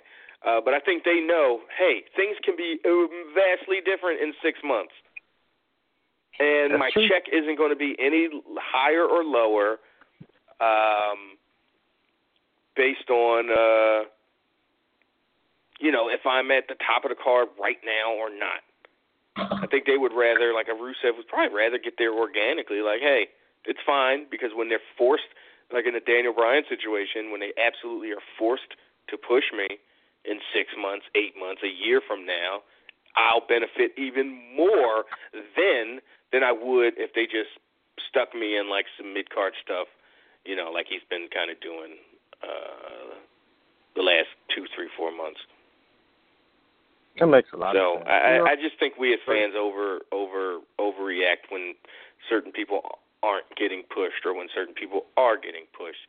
It's like just give it time. Because it might, you know, they'll be fine. And Rusev is absolutely going to be fine. Good Lord, Lacey Evans. I can't agree. I can't disagree with that. You that right there, that statement you just made a lot of sense, because I was teasing on the side of, like you said, the fan that just want it now. And that whole statement just made a lot more sense. I think I could sit back down and just let it build organically. And if he gets the push, I mean, they got a lot to work with now. I mean, just the last 2 nights with the debuts and the call-ups, and then next week's shake-up, you know, I think things are going to be decent for spring and summer. I think this is, with the shake-up and the call-ups, if they make this like a kind of spring post-WrestleMania new season deal, it's a way to keep from having that post-WrestleMania lull. Or you have it later. It's in May and June instead of April and May. You just kind of, man, this isn't a good start to this match. Last, Daniel Bryan and AJ. I think that was a great match. I felt that Nakamura was going to interfere, which, you know. I didn't know it was going to be Nakamura because I never see the obvious shit. That's kind of an idiot that way. But I knew, I was like, because when they announced it, I was like, wait. Did I hear that right? Because I came in the middle or kind of towards the end of Paige's promo. They were chanting, you know, this is your house. And I was like, why is she on SmackDown? I didn't get it. And then I heard like, oh shit, she's the new GM. Cool. What was my point? Fuck. About the interference of Nakamura. Oh, I just knew there wasn't going to be a clean finish. I was like, there's no way, because I thought the match she booked it for Backlash or the Saudi show, and then they were like, then I saw the graphic, and I'm like, oh shit, this is tonight. There absolutely cannot be a finish to this match, and there wasn't. So that was fine. I mean, sometimes, you know, you absolutely need something a logical way out of a match. And last night, Nakamura, that was so good. We haven't even talked about Nakamura yet. He was great. You know, him losing, I expected him to lose at Mania. I called it. I was on Twitter, you know, teasing folks when he did lose, like, told you? Like, come on. Like, stop it. But the heel turn, great. the next night, or a SmackDown with Renee Young. Oh my God, so good. I love his first response before the no speaking of English was, when he goes, I don't know what came over me. I think I just got too emotional. I'm so sorry what I did to AJ. Wink. Oh my God, that made that one promo, that minute or 45 seconds, got me more excited to see Nakamura than I have been since the night he debuted against Sami Zayn 3 years ago. 2 years ago, whenever that was. So good. So good. He's going to be a great heel if Tuesday's any indication. And then the two ball shots on AJ last night. Somebody said he's trying to keep AJ from having any more redneck children. It's the way good. he's doing. And it's the way he's doing. If you notice, of course, he has a hook to it. Mm-hmm. He's so much more interesting now. So much more interesting. It makes me want to. And then after that whole promo, to turn around and go, sorry, no speaking of English. I mean, yeah. I wonder who so let well him. done. I wonder how. What you see how the turn of a dime. I wonder who let him go. Let him go to do him. I wonder who said, okay, let's let him do it. Just let him do him first. Maybe it was a John Cena on the bus rapping kind of instance where somebody just saw him backstage being not a scumbag, like a jerk to somebody, but just like being like, maybe he was telling a story like, oh, one time in Japan, and then he goes into like the details of like a rib that got pulled or anything, and somebody went, wait a second. Number one, this guy speaks as clear English, like the first promo, the first part of the interview with Renee, when he talks about, I don't know what came over me. I think I just got too emotional. I was like, why hasn't he been talking like this? And I don't mean in the heelish way. I mean in cadence and not legibly. That's writing intelligibly, I guess. Whatever. I was like, why hasn't he been talking like this the last 2 years? And they pretend like he's just this fresh off the boat, Saudi, no speaking of English kind of guy. And when it's like, oh, he got his point across perfectly clear in a concise minute-long interview, and, I wasn't straining to try to hear what he was saying or understand his broken English. It was just, so I think a writer or somebody high enough up to make an impact might have heard him telling the story or just, I don't know. I just don't understand why this came out, why they just let him all of a sudden, not the heel part, that's just creative stuff, but why the talking? Like, he seems to have been clearly produced for the last year and a half since he's been in WWE and NXT to talk like a fresh off the boat, just talking like Asuka. She talks super slow when she's speaking English, and it's just begging to get what chance or anything like that. Like, you can't have that cadence and then expect wrestling fans to stick with that and not be scumbags and mock you or flat out tune out and just go, she can't cut promos. I'm gonna go get some popcorn or think about something else. So, but as far as Shinsuke goes, just thumbs. I wonder what he was saying. I was wondering what he was saying when he turned heel at WrestleMania. And he was kicking him. He was saying something. I wish we could have somebody come on the show and tell us exactly what he was saying. Was he cussing? You know what I'm saying? Yeah, if you speak Japanese or understand Japanese, I should say, and if he was actually, it could have been gibberish. You never know. Right. But it helped. It could have just been nonsense words. Because it really added to it. Because you've never seen him, that out. That emotional, whatever you call that with the body language. Of course, with the noises too. He was pissed. Yeah. When he was kicking AJ out of the ring after the match was over and all that stuff, that was awesome. Like playing off of his that thing he does when he puts his foot on you and goes, playing off of that, but doing it in just such a jerky way. It was, and because it was AJ, somebody that we all, like and respect, it just made it all the better. Instant heel. Just like they booed him yesterday, But thanks. So, cool, man. Talk to you. Boris from Chicago, everybody. All right, let's do another one of these emails, and we'll go to Willis after that. Jabron, I think I skipped this one from last week. So this was Jabron's email from last week. What up, fellas? 3 questions for y'all last week. What are the chances we get a surprise return or call-ups this Sunday? I think if there is a call-up, it'll be during the Andre Battle Royal. Did we get anybody? So Matt Hardy won, and I don't think there were any NXT folks in that match. I turned the show on. The match, the Battle Royal was already in progress. I think there had been an elimination or 2 already. And it was just a pre-show, obviously, so it was just kind of on in the background. I didn't pay a ton of attention until the last 4, Corbin and Matt and whoever else was there. So yes, obviously that didn't happen, or at least I don't remember.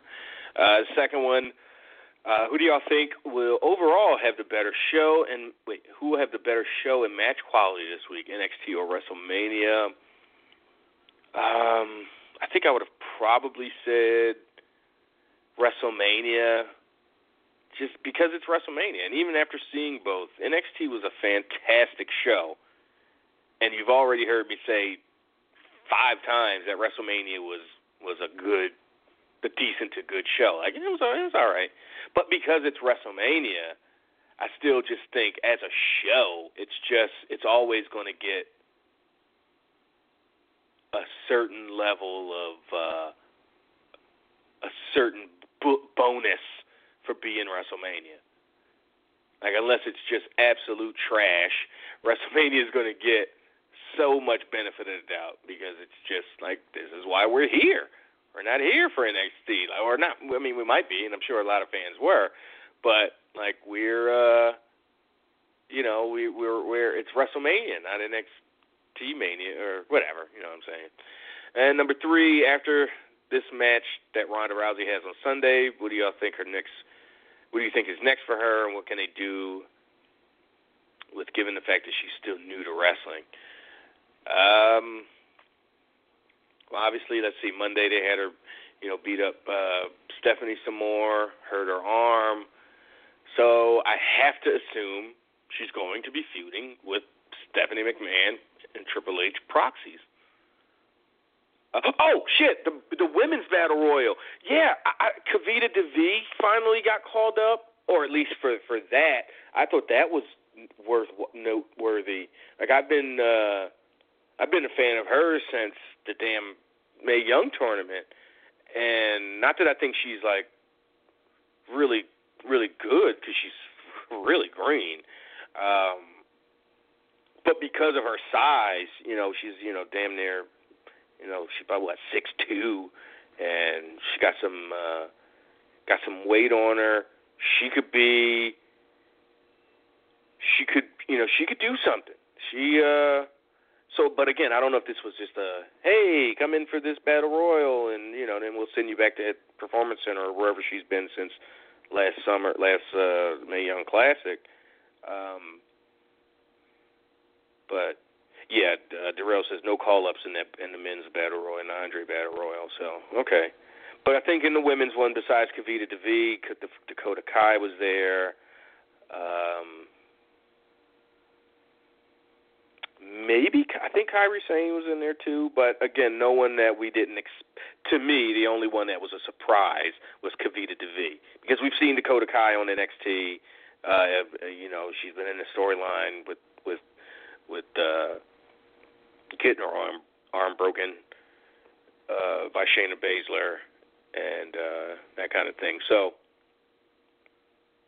I think I'm excited to see what they do with Kavita DeVee. I really like her. Just because she's a big woman, 6'2", she's probably a solid 220. Like, I think probably easy. Just interested to see what they do with a woman that size that's not Nia Jax. Like, Nia Jax is big, is wide and round and voluptuous. Like, Kavita DeVee just towers over all the women. So I'm excited to see. I don't think she's as big as no, because she was 6'9". Lindsay, what's her face, who was Aloja on NXT season 3, who only lasted a week, who I still follow on Instagram, who just had a baby, or not just, but she's got a new kid. So it was interesting, that she's not 6'9" and completely towering over everybody, but at 6'2", 6'3", she's still very much head and shoulders above the rest of the division, and I'm interested to see if they bring her in and how they push her, where she goes, if she first has a more solid or more substantial run on, or any run on NXT, and yeah. So thanks, Jabron, for that one, and we'll go to your one for this week. This week, Jabron says, first off, we waited for fucking weeks for this Undertaker versus Cena match and had to watch Cena talk week after week about Taker, and we got a 5-minute trash match with Cena not doing anything in the match. So I'll call it now. We get a rematch next with Cena saying some shit like he was not actually ready or some bullshit like that. I hope not. I don't want to see a rematch. You're right, week after week, but whatever. After that first week, it was just kind of like, whatever. The shock of him calling Undertaker lazy and selfish or whatever kind of was over, and the next 2 weeks was just more of the same.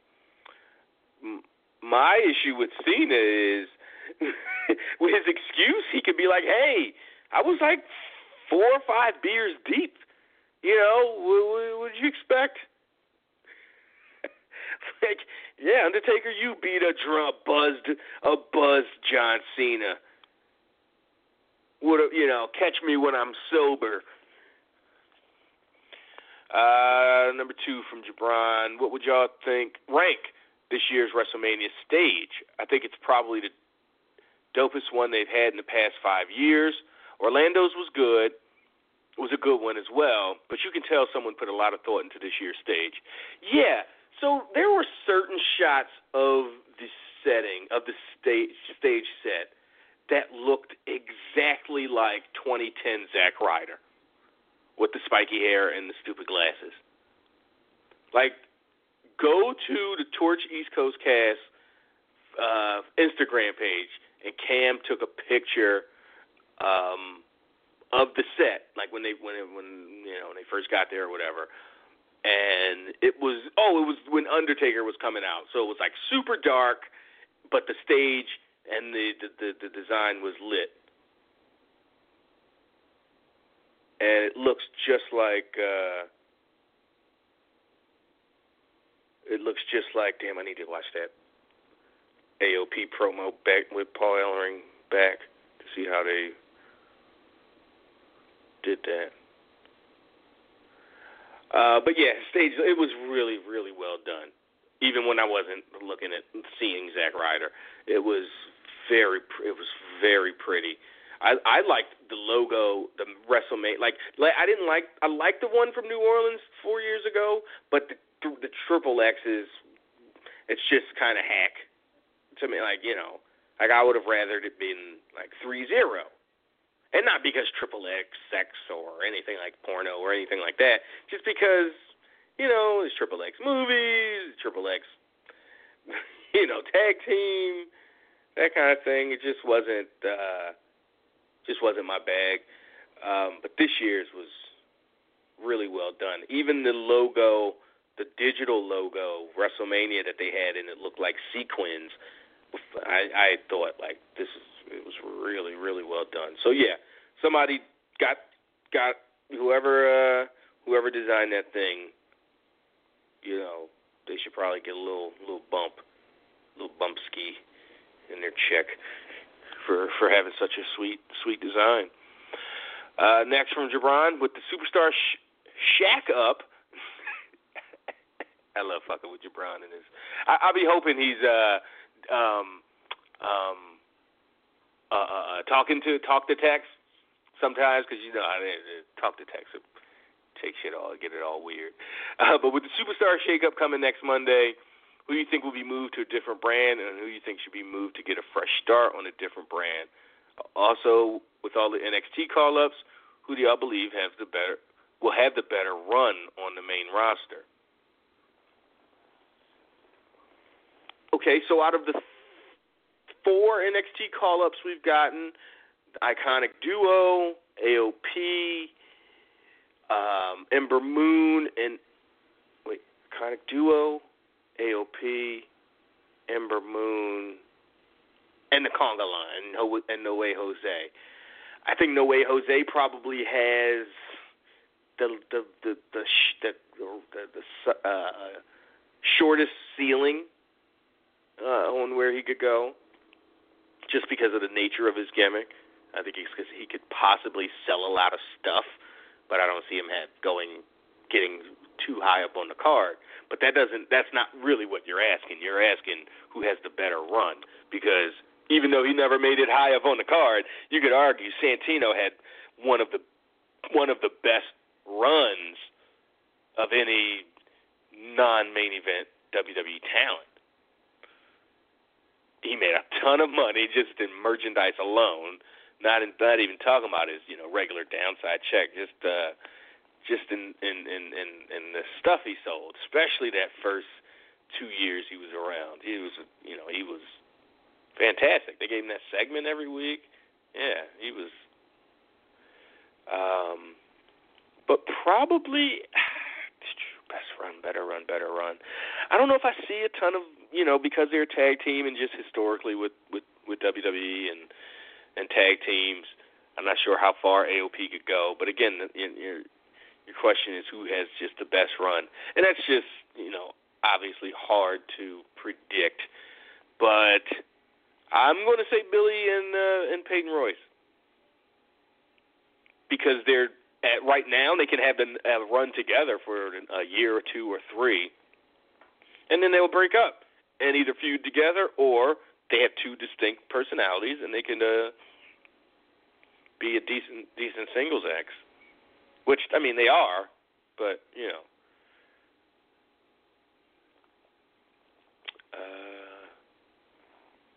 now that Bobby Lashley has made his debut, are we looking at Langley versus Brock? Lashley versus Brock in the near future? I don't know. If Brock only signed for a match or 2, I don't think Lashley's going to be high up on that. I don't know if they sacrifice Brock, like, hey, on your way out, could you put this guy over? Like, I don't know if there's enough time, and if that would even, I don't know if that's what Bobby needs. But he says, I think that if that match does happen, it'll be at SummerSlam. Given that's the next real big pay-per-view. Yeah, no, that's a good point. But it's so far away, and who knows what he's going to be training for come mid-August. As far as UFC goes, if you'd have said Backlash or the May pay-per-view, I might have still disagreed, but I would probably be more inclined to go, yeah, sure, why the hell not? I don't know how you get there. If say Brock drops the title in Saudi Arabia to Roman, he just goes on to face Lashley at sometime this summer, or even at SummerSlam, like what you'd want. Like, he doesn't want a rematch for his Universal title. How do they get out of that? So I don't know if that's in the cards. Lashley, Brock. Certainly, if this was 2004, when was Lashley around? he was around in like 07. That's when I think that was the year of his match with Umaga and Donald Trump stuff. Yeah, I don't know. I just don't think that's in the cards. All right. Thanks for that, Jabron. And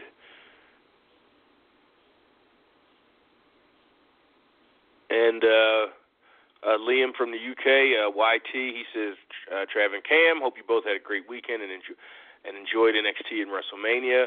I'm not fully up to date with Mania Fallout, so instead I want to ask a question about Mania 33, so last year. Why do you think Vince McMahon hated the Jericho-Owens match?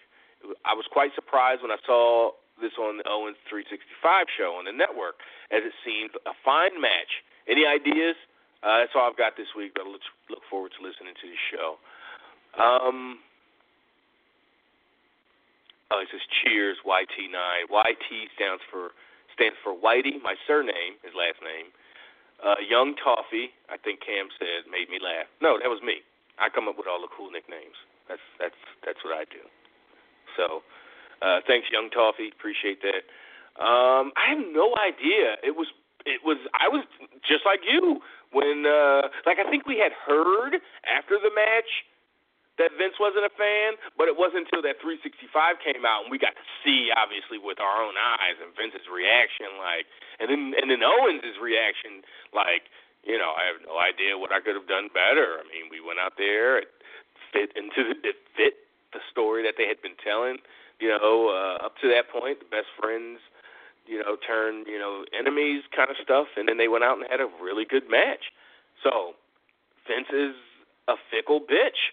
That's really the only way I can describe it. He's a fickle. He probably just didn't see enough muscles in that match. It's like, this fat guy and this guy with the caved-in chest makes my penis soft. So, I mean, I really don't know. I think it will probably come down to something as basic and petty as he didn't like the aesthetics of that match, meaning their physiques and build, because it was a perfectly fine match capped off. Did they have a match later? I think, because didn't Jericho win at WrestleMania? And then Owens won the next month or something. I don't really remember. But, appreciate that, Liam. Young Toffee in the building. And last non-VIP email from Anthony from Cali with the giant font. God damn. Why your font so big? Pause.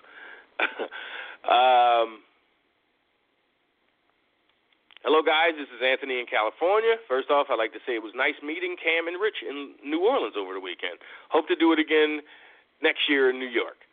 I'm writing today specifically about SmackDown and the future of that show. But first, I've got to ask: am I the only one who thought about the scene from Harlem Nights when Charlotte's pyro went off? I don't know how it came across on TV, but everyone else had these thunderous pyros with loud booms, and Charlotte looked like she had sparklers. I just thought it was funny. Okay, I didn't understand where you were going with that. How did Charlotte's entrance remind you of Harlem Nights?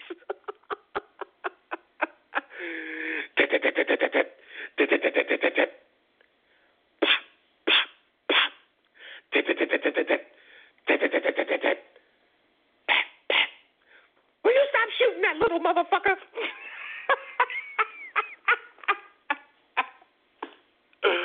Oh, shit. Quick. I'm going to kill you quick. Damn. Now you got to be thinking about Harlem Nights. I'm glad Cam ain't on the call, because he would have slander for Harlem Nights, because he's a sucker. Harlem Nights ain't one of the funniest movies ever. What is wrong? Anyway, he says, but anyway, here are my topics I want to discuss for this week. One, I've been on the same bandwagon with Travis in that I really hope Finn goes to SmackDown, turns heel, and feuds with AJ. What do you guys feel is his likelihood of that happening, and do you trust WWE to correctly book a feud of that magnitude? Well, I think things change now with, not completely. That definitely could still happen. I think I'd be super excited to see it. But just the way Mania was booked, there's no hints of a heel turn for Finn. Not that he can't go to SmackDown next week in the shakeup, and then by SummerSlam is a heel feuding with AJ. That could absolutely be the case and be the scenario that they go with. But I'm not as convinced not convinced. I was never convinced because I don't know. It's just a hope. But I'm not as excited for the idea of him showing up to Mania or showing up to SmackDown as I was a month ago, 2 months ago. Yeah. But I still would like to see it, and I don't. As far as WWE, do I trust them to correctly book that feud? I don't trust them to correctly book a lot. So, yeah, probably not. Number 2, am I the only one who feels WWE doesn't like money? AJ Styles and Daniel Bryan should have avoided contact until a pay-per-view. I understand it was a non-finish, but I feel with the proper build, that match is a license to print money. Do you have any faith that they'll revisit this at a later date with a proper build, or do you foresee them having a rematch? Or do you foresee them having a rematch on a random SmackDown? I don't see either. I think this was a means to an end. As far as getting out of that match, having. Or having that match because they knew they weren't going to have a finish, and it was just to get Nakamura over as heel. I don't know if they can come back to it and build it up like a major, at SummerSlam or something, because of what you said. We already saw 12 minutes of pretty hard-hitting, action. Saw a bunch of bumps and, nobody hit their finish, no Styles Clash, no running knee or anything like that. But still, the luster is off, and that's because they're both baby faces. That's kind of what you would need. I don't think you can. You can. I just don't think it's as impactful if they try to build that up now or in 2 months for pay-per-view. Maybe if they did it in 2 months, maybe if it was saved for the end of the year, they could revisit. But I don't think they'll have just another random match on SmackDown or anything like that. Number 3, finally, with the Superstar Shakeup coming, what big moves do you guys predict or want to happen? Thanks, guys. Look forward to listening this weekend. Yeah, Anthony, appreciate the email. Don't be a stranger. And Superstar Shakeup predictions. I'll stick with Finn going to SmackDown. I wouldn't be surprised if they did second title swap like they did last year. If Jinder goes to Raw, because he really needs different people to feud with. Like if you're going to keep him on TV and with a title and then prominently featured, then God damn it, get him away from Randy Orton, get him away from fucking Bobby Roode, and have him go and do something else with a new, fresh roster of folks to do it with. So I'm gonna go Rollins and Jinder flip. I guess Finn, and I want the whole Balor Club because that's really the only way it works. If they all Finn, Finn and Anderson and Gallows, then who does Raw get? So that's the interesting part. Yeah, I don't have a ton of predictions but you did say also what we want. So that's what I want. I want to see Finn and the Balor Club on SmackDown, and I want them obviously to turn heel and feud with AJ. I've been on that for a while now. So again, appreciate that, Anthony. Don't be a stranger. And let's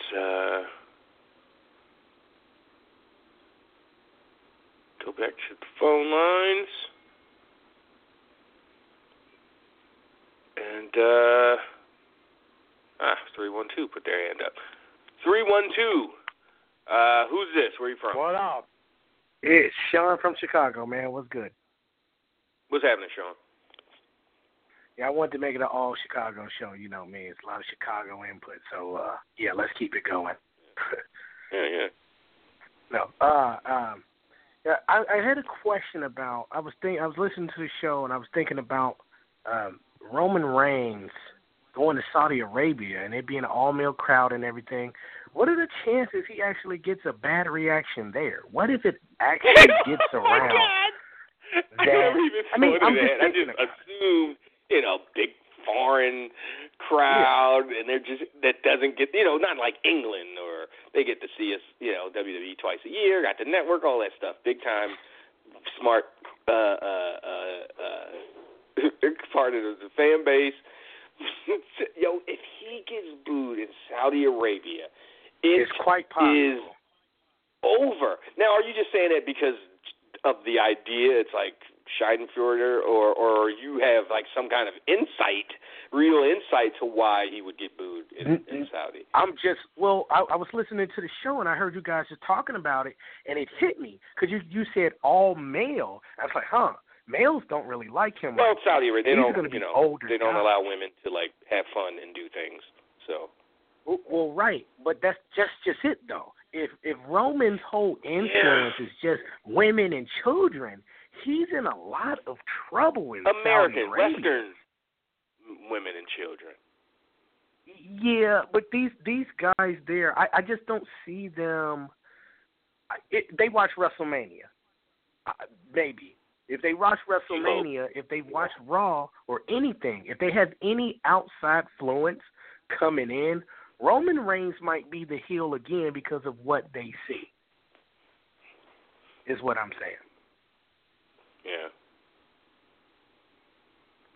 I mean, I'm not hoping that on him, but God, that would be amazing. That would. Just because I think they would go, okay, it's over. We're done with you, Roman Reigns. As a babyface, I mean, not like you're fired, but like, like just a. I think they might honestly. I think to be honest, I was thinking about you heard, I don't know if you heard, but there was supposedly a fight between Vince and Brock backstage after WrestleMania. Supposedly threw the title at him or some shit. Yeah. But again, that was all like a part of like Vince supposedly working the boys backstage. Like apparently he had his entire marketing team put all this stuff together for Roman, like post Mania Universal Champion Roman, and then it didn't even happen. So he like worked his marketing department. He worked the agents, I guess.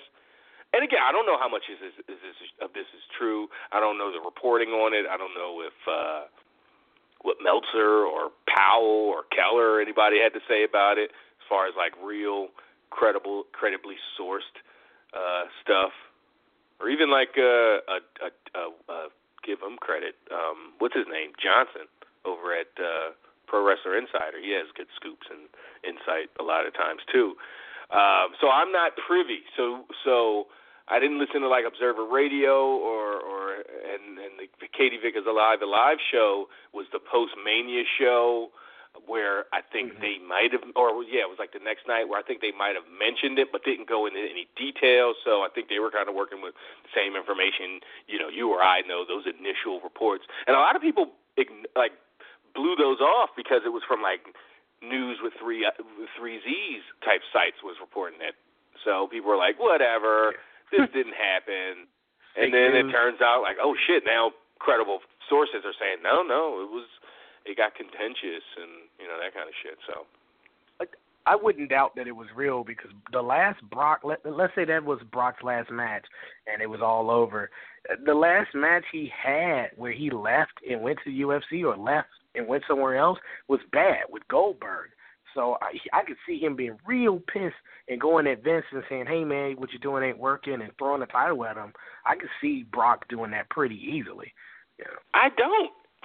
That's what I don't understand. Like, why? Why would Brock all of a sudden care about that kind of shit? Like, as long as Brock Lesnar's check clears, I think that's all he cares about. Why does he care about what if Roman Reigns' character is or isn't working? I think he cared this about is awful, Vince. You don't give a fuck.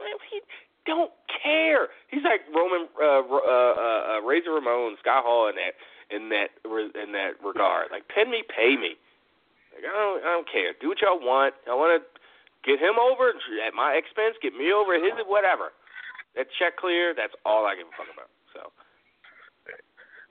Okay. Another thing about the I don't know how much of NXT TakeOver you watch. Like, I watched the pre-show, like maybe the last 10 minutes of the pre-show, and they had Johnny Gargano's wife on. And she had to act, and they just kept the camera on her way too long, and they did a really bad job at it, and she did a bad job because she had to over-emote and do it all over again when they asked her how brutal it would be. She just didn't say anything, and I just find they were obnoxious, to be honest. I can't take her and Johnny Gargano's interaction so much. Do you think that other people might become exhausted at her always being kind of hitched to him when it's important, or what? No, I don't like Candice LeRae as a wrestler.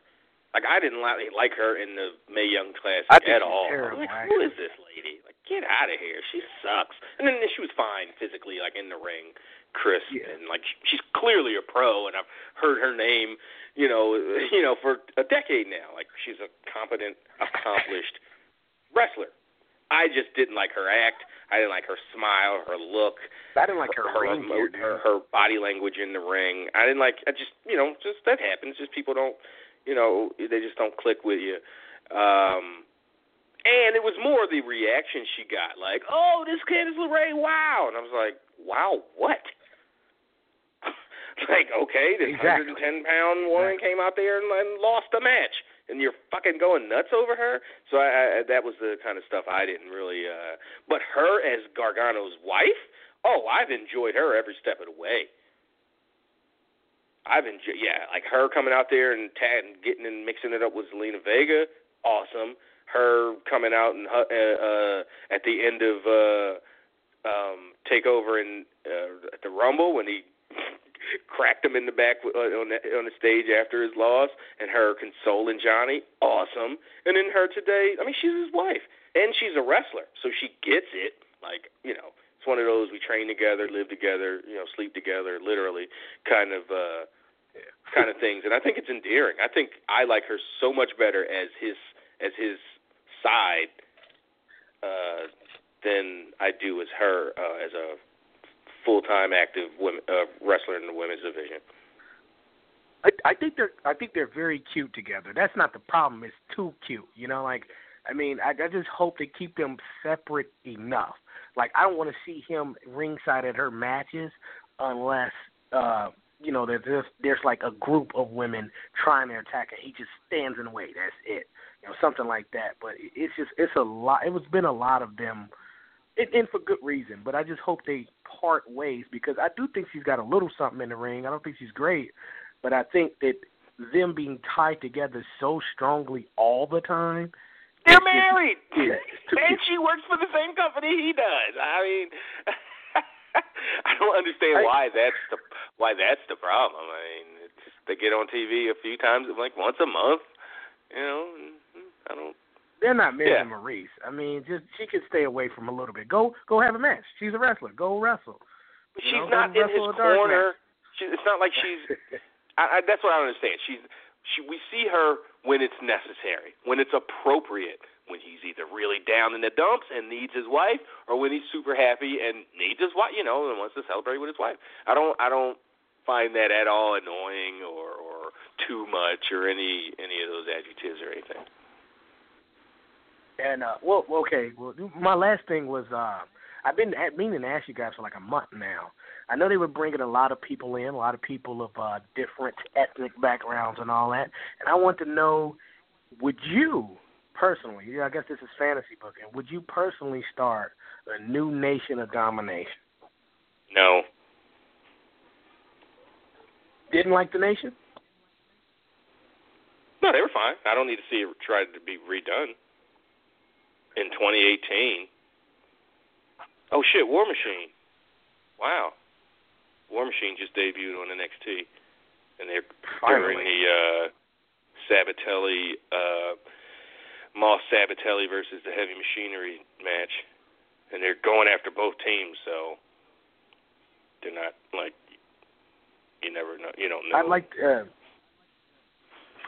What do you think they should do with like Street Profits? I thought like maybe a new nation or something akin to the Nation of Domination would be a good way to tie in different acts. You're just asking, I mean, it'd be really great. You're just asking. If they could get Roman in.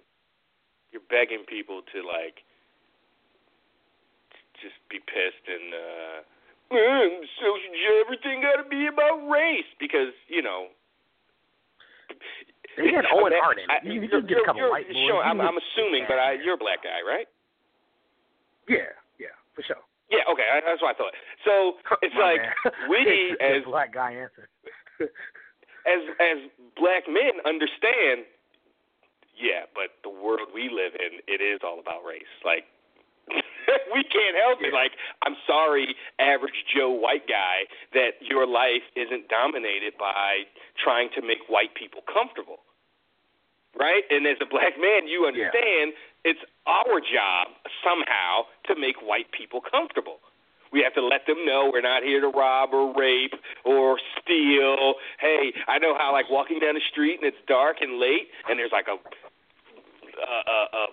white woman like in the vicinity. Yeah. I'm coughing, stepping on leaves, crunching sticks just to let her know, hey, I'm not trying to sneak up on you.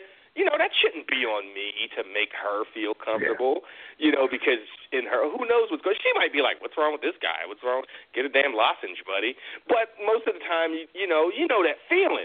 So, yeah, I live in an all-white town. Okay, so if anybody knows. Yeah. I mean, I live in Austin now. There's only 6% of us in this city. So, and I go to brunch with Cam every so often, and it's just, bunch of mimosa sipping, white folks around, and it's just. But anyway, that's going to be the response. Ooh, you got to bring race and everything because that's the fucking world we live in. Do you not pay attention? We got a racist douchebag. We got Jeff Sessions as the Attorney General who would love to bring back Jim Crow laws if he could. Like what the fuck? Everything is about. Sorry that you don't, live in this paradigm, but. So you're just inviting massive amounts of criticism from. I don't know about massive. I mean, the New Day gets away with, not gets away with, but like the New Day does a really good job and stuff. And I think we're missing out on just being able to recreate that faction with, especially with the heel Roman filling in for The Rock. I would love to see that. I would. And then you bring up like the Street Profits or something like that. They don't have to be overly black. That's the good part about it because New Day wearing unicorn stuff like that. Yeah. So that would be the good part about it. They would know how to balance it out, and it wouldn't be crazy. And you can get like Big Cass in there. They'd have other members. I think Big Cass would be a really good member to have in there. Of a new. Or Rusev, too. So he'd be what, Crush or Owen Hart in the Nation? Owen Hart. He'd be Owen Hart. Wait a second. You would have had this fucking Staten Island, Long Island, and more. Let me talk more shit about Long Island. My fucking guts hurt.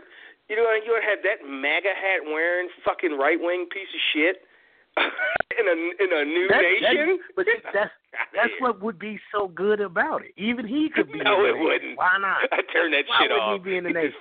Owen Hart was in it. Not right. Owen Hart didn't have a history of being Brown. fucking, you know, having just an absolutely flawed bullshit fucking set of ideals and ideology, or at least that I knew of. Everybody loved fucking Owen Hart. Not fucking him, but everybody loved Owen Hart. I'm sure people like Cass, but you know, he ain't beloved. So hell. I just think I'd make a run of it. Or he could be in the nation wearing the MAGA hat, and it'd just be like, what the hell? That would be great. He in the nation with a kente cloth, with a dashiki on and a MAGA hat, throwing up a fist. It'd be a kufi. A MAGA kufi. MAGA kufi? A red MAGA kufi. Oh my God! Tell me that wouldn't be dope, though. I think you're selling me on this gimmick now, Sean. I'm saying a red MAGA kufi, and he's tall as. I mean, come on, man. You know, come on. He's so tall and Rusev. Put one on Rusev too, and Aiden English. Why not? We just need good wrestlers in there. See, man. I'm just talking about the talent. I just want to see the talent and a really good heel faction do what they do, because they destroyed the Wyatts. I don't know why they did. They put them over the Shield, and then they just kind of let them go to the wayside with John Cena burying Bray Wyatt, literally. Oh, man. Red MAGA Kufi. I'm sorry. I'm stuck on that. Hey, there's nothing wrong with that, man. I'm telling you, that would be a good faction, especially if he had that Kufi. No problem with that at all. You definitely watch it then, because you'd be mad. But you. Yeah, I'm all in. I might buy a red MAGA Kufi. Like, swear to God. All right, man. We're running out of show. We gotta go, man. All right. But can I real quick? I want to plug the show that's coming up. Okay. This Saturday, April 14th. There's a King of the Cage, No Escape. There's going to be a Gold Country Casino in Oroville, California, just a little bit down the road from where Aaron Rodgers grew up, Chico, California, if you guys don't know. It's starting at 7 p.m. on MAV TV. On DirecTV, it's channel 200 or something. I forgot. I think it's like 210. But I'll be covering that for AccordingToSources.com and MMA Torch. So I want everybody to check that out. I'll be giving out free T-shirts of the Torch, MMA Torch. I hadn't get permissions for that, but I will. I'll see what's up. Hard to see that they'd say no, but yeah, everybody should check that out. And I sent the information to Cam too. So bet. I was just going to say. Get it to him, and he could post it and promote it and all that. You did in the chat room remind Bianca Belair and the Brazilian Conti chick made it to that. Yeah, Conti's awful. Conti is awful. I feel like if I got in the ring with her, I'd break my neck and I'd be paralyzed. Like I straight Hayabusa myself. She's that bad, dude. She's terrible. Okay. Have you seen her wrestle? I mean, in the Mae Young Classic, and she wasn't good. But, you know, they were able to, you know, they had 5-minute matches, and she was out after round 1. So, you know, she wasn't in anything real high profile. Man, I don't think she should be in there, man. She's pretty bad. She's pretty bad. But, yeah. Yeah, pay attention to chat, man. I'm in chat when you guys go on live. So it's like you and I'm going to be there. Nobody fuck with the chat room anymore. I don't be wondering. So I'm gonna invite some people over. We'll see what we can do, get it cracking. But yeah, you have a good one. I'll be listening to the VIP show also. So y'all take it easy. All right, man. Thanks for calling. Don't be a stranger. All right, Sean from Chicago. All right, let's run through these last 2 calls real quick. Let's bring Willis on. Willis, what's happening? I'm good. I've been telling y'all all along that Roman is a crybaby scumbag, and that shit just showed Monday night, and Samoa Joe came out there and pulled all.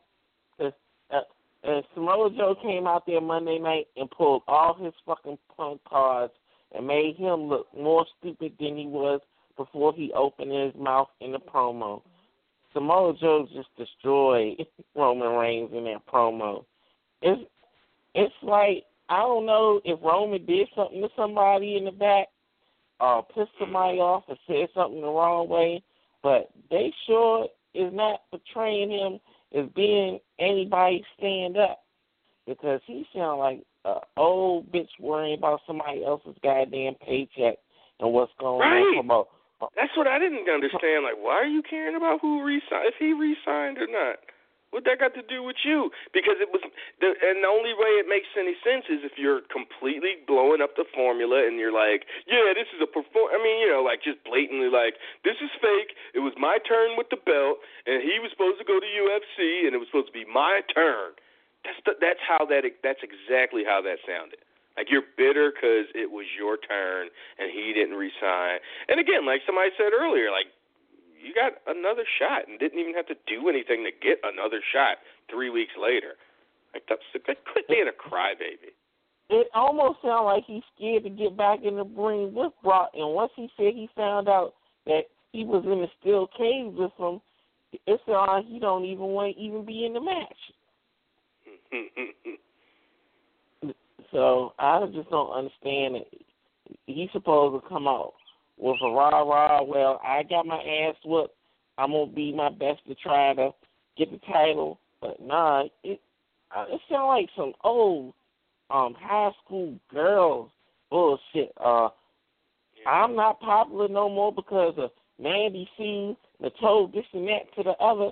Man, he just come out like a punk. I can't disagree.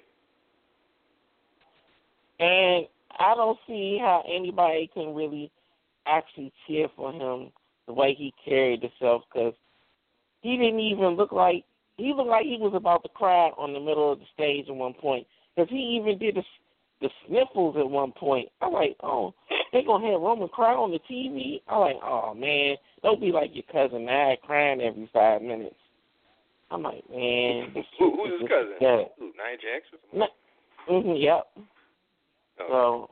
So, I like, man, other than that, I enjoyed WrestleMania for what it was. It had a little bit bumps in the road here and there. I like NXT too, but I know people pissed about the Braun Strowman thing and the little kid, but this was just a test that if Braun could get a little kid over in a couple of hours and have them cheering for the little boy at the main event at WrestleMania, which nobody cared about, Braun would be okay with whatever they do to him. So that's how I feel about that situation. Yeah. But other than that, that's it for me. All right, man. Appreciate the call. All right. Willis from D.C. All right. Let's go to final call. Talk to Darrell down in Georgia. Darrell, you telling me you don't want a red MAGA kufi? He can put that wax shit on. He can put that shit on to spice up his character himself. I don't want no bunch of white guys with mixed with black guys to recreate the nation. That would be so totally disrespectful. All right, you want to throw Cass in because, Owen Hart or Crush or whoever was in the nation at first. But then he just started naming Rusev and this guy. Like, wait a second, Sean. You can't. Is this a new nation or like birth of a nation? Like, what's happening? Like, I don't get what's happening. It ain't even birth of a nation. We take the first over, one, the one from like 1912. Oh yeah, the book. Yeah, like the book. Yeah, they finna take over. They finna take over what black people done started. You finna hear outcry so bad. But WWE would do that because that's the type of people they are. They would think Vince would. But even if they did it like, even if they had like a real militant kind of, all black group, I just wouldn't, because you're just inviting just too much. And I don't trust WWE to do any. I don't trust them to do anything with finesse. So I don't trust Vince with anything. Not this old man who's scared and keep pushing it. I told y'all that boy was shrouded in fear, man, and he keep going back doing the same stuff over and over again. Definition of insanity. I told y'all that, and you yelled at me, killed me. That boy is fearful, boy. And for him to get embarrassed in front of all his corporate sponsors, nobody talking about that. All the corporate for him to get embarrassed in front of. Oh, you mean with Roman just getting booed, or? That's 4 years in a row. Though. I mean, come on. But, again, hey, we have this history. is contract year. Not like this year contract one. year right here, though. But this contract year, this is a big year. They trying to get the big money. They trying to get the big bucks. Oh! I thought you meant Reigns' personal bad time. like the TV. Yeah, no, the TV deal and stuff like that, or if they want to sell and stuff like that, and your lead babyface. And I don't even blame Roman. A la not like Willis. I don't even blame Roman because it's not. You can't even now after 4 years. You can't even say it's his fault because what? He give you good matches.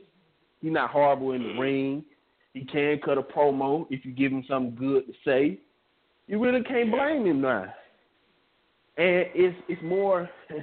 You got to say it's Vince. It's Vince's fault.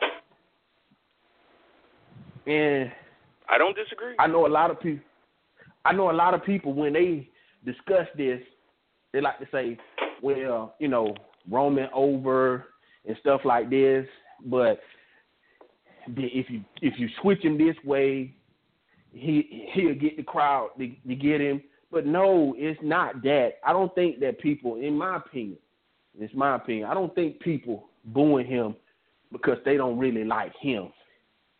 Right. I think and they're you've been booing him because they don't with like that, him and as I've been a pick. consistent thinking the opposite. Like I think he would be an effective heel, and but it's not. We'll never be able to go, hey, I told you so, or one way or the other if they don't do it. And I think if I never thought of it, but could you imagine, like Sean said, imagine they go to damn Saudi Arabia thinking, oh, this is a perfect place to get that good visual of Roman holding up the title and everybody's going wild. Like, what if they don't? What if they go, we ain't stupid. Oh, I can. We know this guy sucks, or, at least in certain ways. I can, because when they go to other nations to do stuff, like when they went to Japan, the fans over there were doing the same stuff that they see done on American TV. Because, again, technology today, you're so connected. You're so connected. So they follow what they see on TV, most likely. Yeah. So if they see that's the thing to do, that's what they probably do over there. So I don't not expect it, can't see it. Where I can't see a picture is him getting a Daniel Bryan pop for winning the title over there. To me, anything less than getting a Daniel Bryan pop over there is still a failure. And it's a failure to Vince, not Roman. Because, again, like you said, I've been saying, this all goes on to Vince.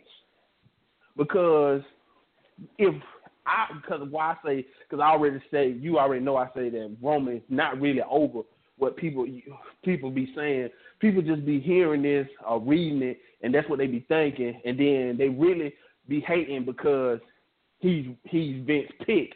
And they hate how Vince picked people because Vince's way of looking at things are so back in the 90s and 80s, and he hasn't evolved past then. He's so much out of touch with people and what people like. He's still so body hungry and stuff like that. That's why you'll see a guy like Big Cass get a push, who's not really good in the ring, who not just because he's 6'10", who's horrible on the mic, don't have a personality, and his personality outside the ring. All right. I mean, Big Cass isn't my favorite by any stretch of the means. He's not horrible on He was just the last name that we talked about, or even this. You were saying they made one. It did one of the iconic girls go get a breast, go get implants. Like in today's wrestling with today's women, that's not needed. Her having a breast. Yeah, she was over in NXT when it without comes to that kind of stuff. Yeah. Okay. When it comes to that, I have learned to not because it is history. You think, well, history says Vince looked at it, or she thinks this is what I need to do to succeed. But there's also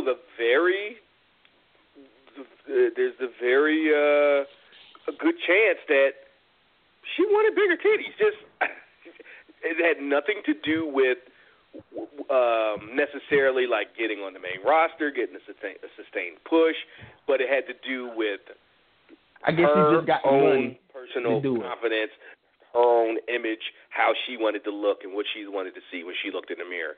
And when it comes to that, I have no right to be like, blah, blah, blah. So I step back from telling women, how to wear their hair, what to do with their tits, and, that kind of thing. Like, I understand that. I hope it's from a pure place and a place of self, not that you're just like feel pressured or feel that this is the only way. But you are right. Absolutely. Look at Ember Moon. Look at Becky Lynch. Look at Charlotte. No, don't look at Charlotte. Because she was one that I think went and she didn't need it, and then she came back looking a little more stacked. But it isn't needed, and it certainly isn't necessary. It's not 1999. Sable isn't on top. Says about lingerie matches and shit. If you fill out your shirts, great. If you don't, that's also fine too. If we want to get it just pure scumbag, I'm still going to want to fuck. It's not going to. And she was over. She got over before. Right. I ain't I ain't no rocket scientist. It's a scientist. distraction, especially when you first see it. Like, oh, wait a second, something's different. So. I ain't no rocket scientist, but hey, all of a sudden, when they know they probably getting caught up at Mania, she go have this surgery a month or two, because she been off TV, not even been wrestling at the live shows it's been a while. month or so. Yeah. So no longer months, than that. Now, I don't think they've been on TV since like December or January. But they've been wrestling. They was wrestling at live shows and stuff like that. When you see people put the stuff up and things, they still were wrestling at live shows at the NXT live shows in Florida, and for probably a month. So she haven't been. So now, all of a sudden, I don't know how old she is, but let's say she's 25, 26, or 28. Now you decide. Yeah. Now again, you decide to get it. I guess you just get the money. That's a fine line to walk the rail when you start. Now you want to get to. But I ain't no fool though. I ain't gonna be no fool. I ain't gonna be no fool neither, and just think that she just probably wanted to get some titties.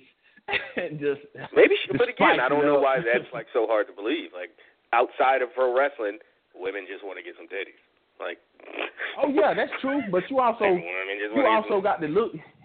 You also got to look at the field that you in and the history of their culture and all that stuff. You just can't. I hope.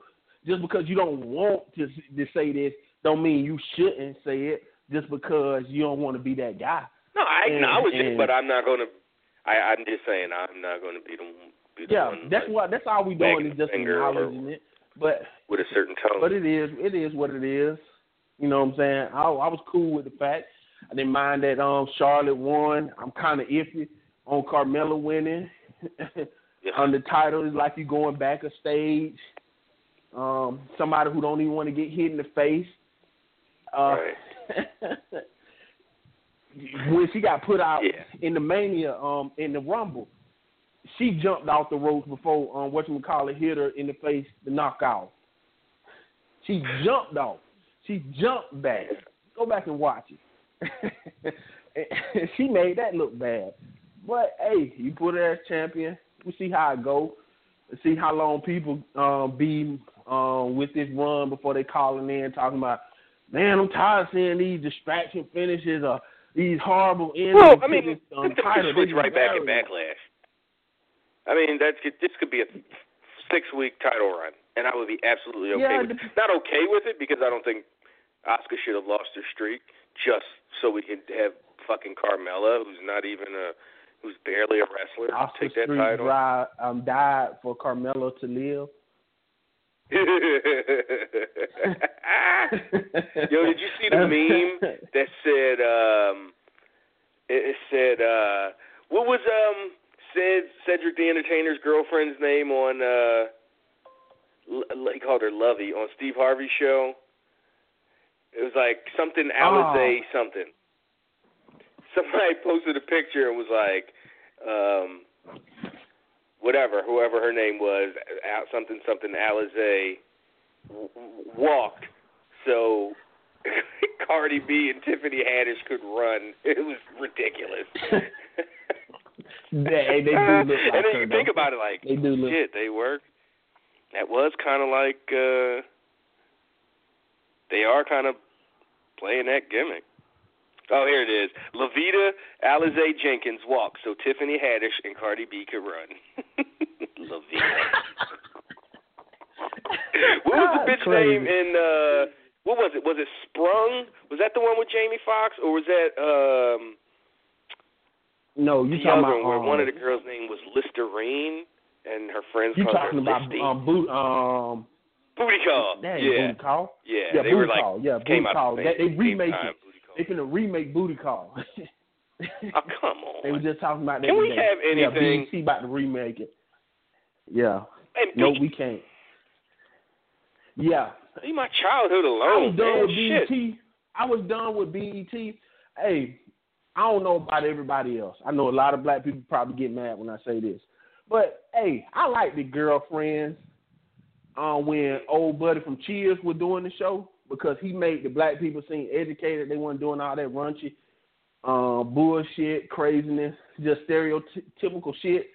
Then BET took over it. Now, Malik on drugs. He an addict. He can't survive and all this type of shit. Cheating and doing this, steroids in the ass dude right here and all of this crazy shit. Like, I was done with it then. I didn't watch it or didn't check out none of the season they was on BET because all that stuff was stupid. Done with BET since I hit like my mid-20s. I was like, what? This isn't for me. I remember when I was 19 and I would hear people talk shit about like MTV and stuff and how, MTV used to be back in my day. And I would always think like they were hitting. Like in 99, this was like a year before Jackass, but it was like the Tom Green show and they just had this killer lineup of shows, and then they still sort of did music videos and stuff. And I remember thinking at like 19 in college, like, why would I ever not watch MTV? Like literally 4 years later, I was like, MTV is the worst station ever. This is child stuff. Like, I'm an adult. This is not for me anymore. And it just like one day you just realize. You talking about when they came out with I'm 16 remember they canceled Rap City? That was probably when I was done with BET. Like, nope. Oh, the basement. They closed Rap City. The basement is no more. The BET doesn't exist to me. And then try to watch a movie on BET. An hour-and-a-half movie takes 4 hours to watch because they literally show a commercial every 7 minutes. They show 7 minutes of the movie, 5 minutes of commercial. 7 minutes of movie, 5 minutes of commercial. It's like, yeah, no. I got the internet. I can download this movie in 5 minutes, and fuck you guys. And it's unedited and no commercials. Fuck this. But anyway, enough with real silly. What did they call it on Boondocks? BET Black Evil Television. Evil Television. Yep, they sure do. Yep, having these people get all hyped up. But hey, can I say something that might seem a little weird? Not out there. I'm cool with the night after WrestleMania and stuff like that. I'm the type of person, I don't care about your pop that you get on the night after WrestleMania because everybody get a pop somewhat. It's about what they do with you for the next 6 months because we just got to remember, we just got the Absolution girls and all of that came up, and 6 months later, They're really nothing. So I don't care about that. Congo line, whatchamacallit. Jose, yeah. The new Adam Rose 2.0. He gonna get about 4 5 I don't weeks. agree. People tired of that. I'm talking about the Adam Rose stuff because I saw that on Twitter. Like, didn't y'all fire Adam Rose or something? Excuse me.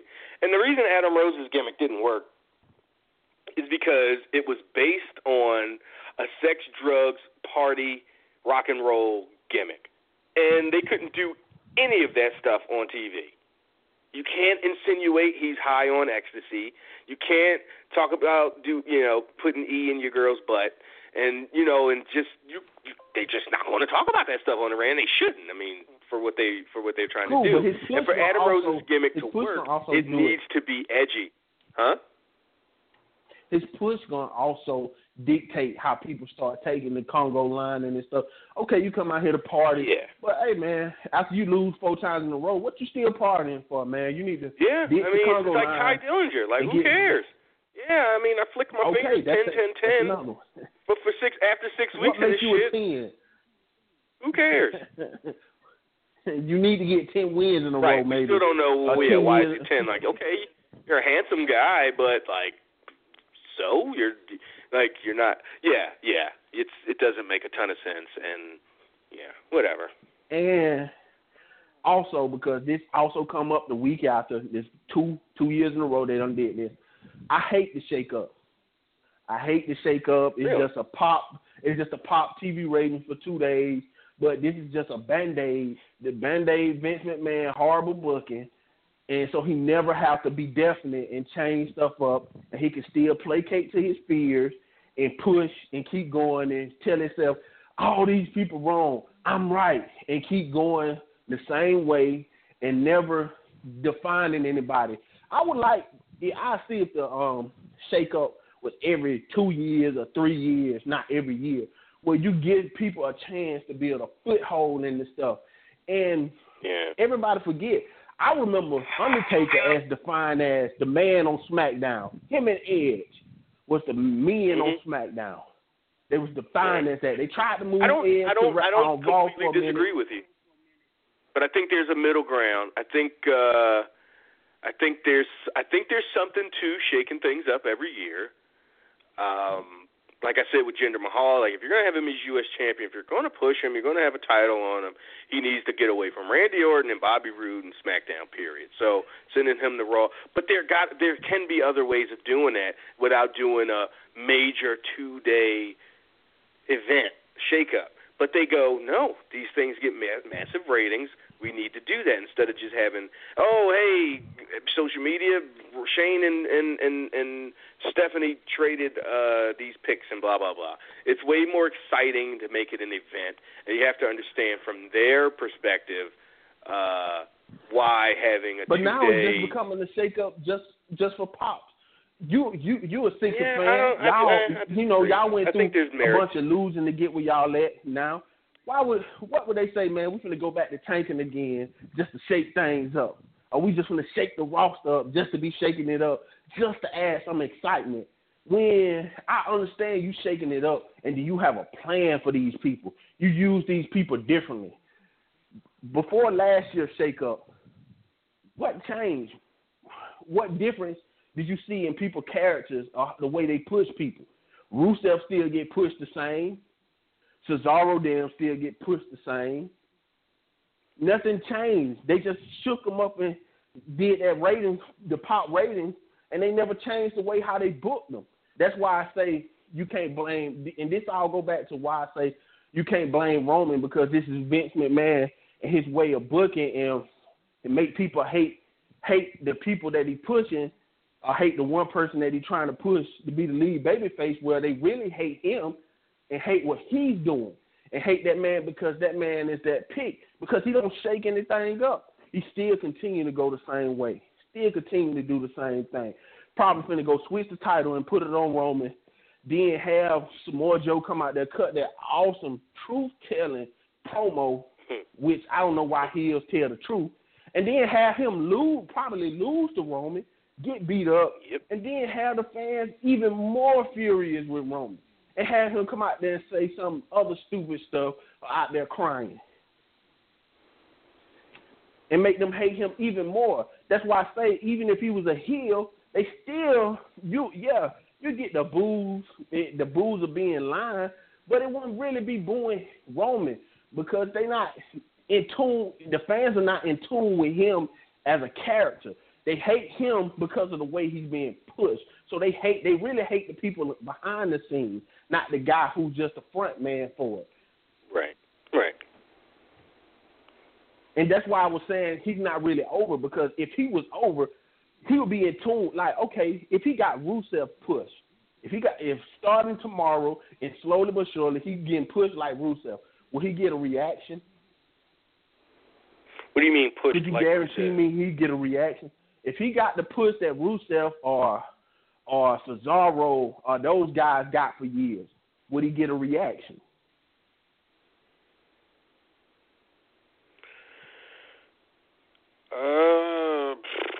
I don't know. It's hard to say with Roman sometimes. Like, it really is.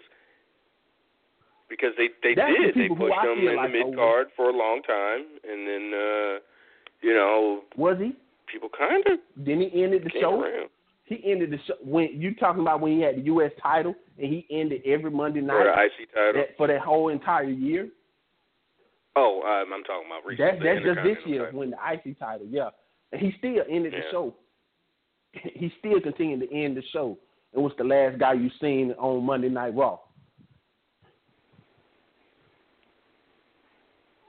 I'm talking about getting them Rusev and Cesaro where you sprinkle them on TV every so often. Then they catch the L. Or they come out on commercial. They make their entrance on commercial. And when you pop up back on TV, they in the ring. He in the ring. That's why I say those guys over, because those guys did more with little to get a bigger reaction, and they still get that reaction. But you hear people today. Yeah. There's also something. There's a we want what we can't have aspect to what fans want. Because how many times have we seen? Okay, you give them what they want, and then they don't stay with. They don't stick with it. But sometimes that's an old way of thinking too. That's an old way of thinking sometimes too, that the people like the Meltzers and stuff come out and say, because that's what they was used to in the 90s and 80s singing stuff like that. But some people today, that connects them with people because they see they reflect themselves off of these same people. So loyalty today, when it comes to people following people, when they find something that they like about them, they'll follow them until something tragically happens, and then they don't like them no more, or something like that. And sometimes that don't even matter, because Tiger Woods a couple of years ago was he was down. But you take him out of golf, and all these people talk bad about him. But then you bring him back, and people see that he's really healthy this time. Look at golf now. I'm in Georgia. Augusta's 45 minutes down the road. This the biggest Masters that they done had since from 2009. Yeah, the last time he was a major factor. So people so loyal to him. Those guys on the golf course who were dissing him now was going up to him, shaking him, being friendly with him, because they know the loyalty that he drives, and their pockets get bigger. Mm-hmm. So when we see and we hear like the people be reading on the dirt sheets and say how Rusev gimmick need to add something more to it, to the Rusev Day, because that's a fad, it'll give out. But how can it give out when it wasn't given that much in the first place? It got big off of something little, something small. And pretty sure, everything has to evolve, but when you keep putting them in a box, that's old way of thinking. And a lot of these people who be doing this stuff and covering this stuff and saying this and switching these fans' minds up sometimes be thinking in the old school style, because they haven't evolved their way of thinking with today's culture, how people latch on to stuff and will hold on to it because they don't want to be the one who let this, I found it first, I'm part of the crew, and boom, I'm going to stick with it no matter what, because I don't want to be seen as somebody who jumping on the bandwagon. Look at the loyalties out there, the Barbs. Go ahead. Oh, I'm sorry. I've just blatantly kind of just fell into this Kenny Omega thread. Well, it's a Roman Reigns thread on Twitter from yesterday. Any show, any city, any country, any opponent, I'll fight. Hashtag B2R. I don't know what that means. And it's a picture of him with the WrestleMania logo or set in the back. And then Kenny Omega responds, really? And then it's just wrestling fans and people just, yeah, this thread is awesome. They be so fickle, man. Well, no, like it's just they them bashing the like kid. responding to the idea of, like Roman versus, yeah, no, this is cool. I'm gonna go ahead and retweet this. No, I'm just gonna retweet. They'll probably think Kenny will get buried or something, but it probably would be an awesome match, and I wouldn't mind seeing it. Just like I hope they put Roman and Bryan on the same roster and build up to them having a match eventually, and they don't touch each other for a whole year, and build up to something like that, because I think that's one of the biggest matches that you can put on. Like I said, I'm not against Roman. I feel bad for that guy, and I'm no longer going to talk crazy about him. I'm blaming the people who behind the scenes when it comes to him, because that's Vince's fault, and it's all Vince fuck up, and he should have done better, and he doing that man injustice. He really is doing his whole career a disservice. Yeah, I just think about where he was in 2013 with fans like us. I don't know about Willis. I'm sure we got receipts and audio of Willis in 2012, 2013. I like that Roman guy. He's got a good look. I think he can go far.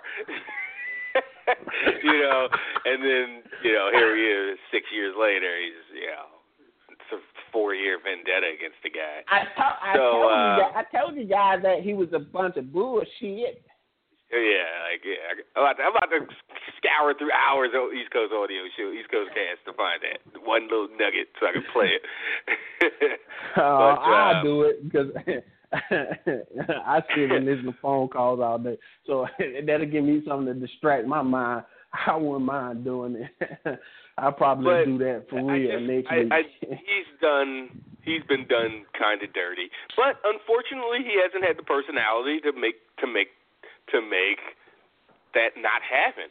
I think, going back 3 years to that interview, he just does what he's told and hope to get rich. I really think that was a quality insight to how he thinks.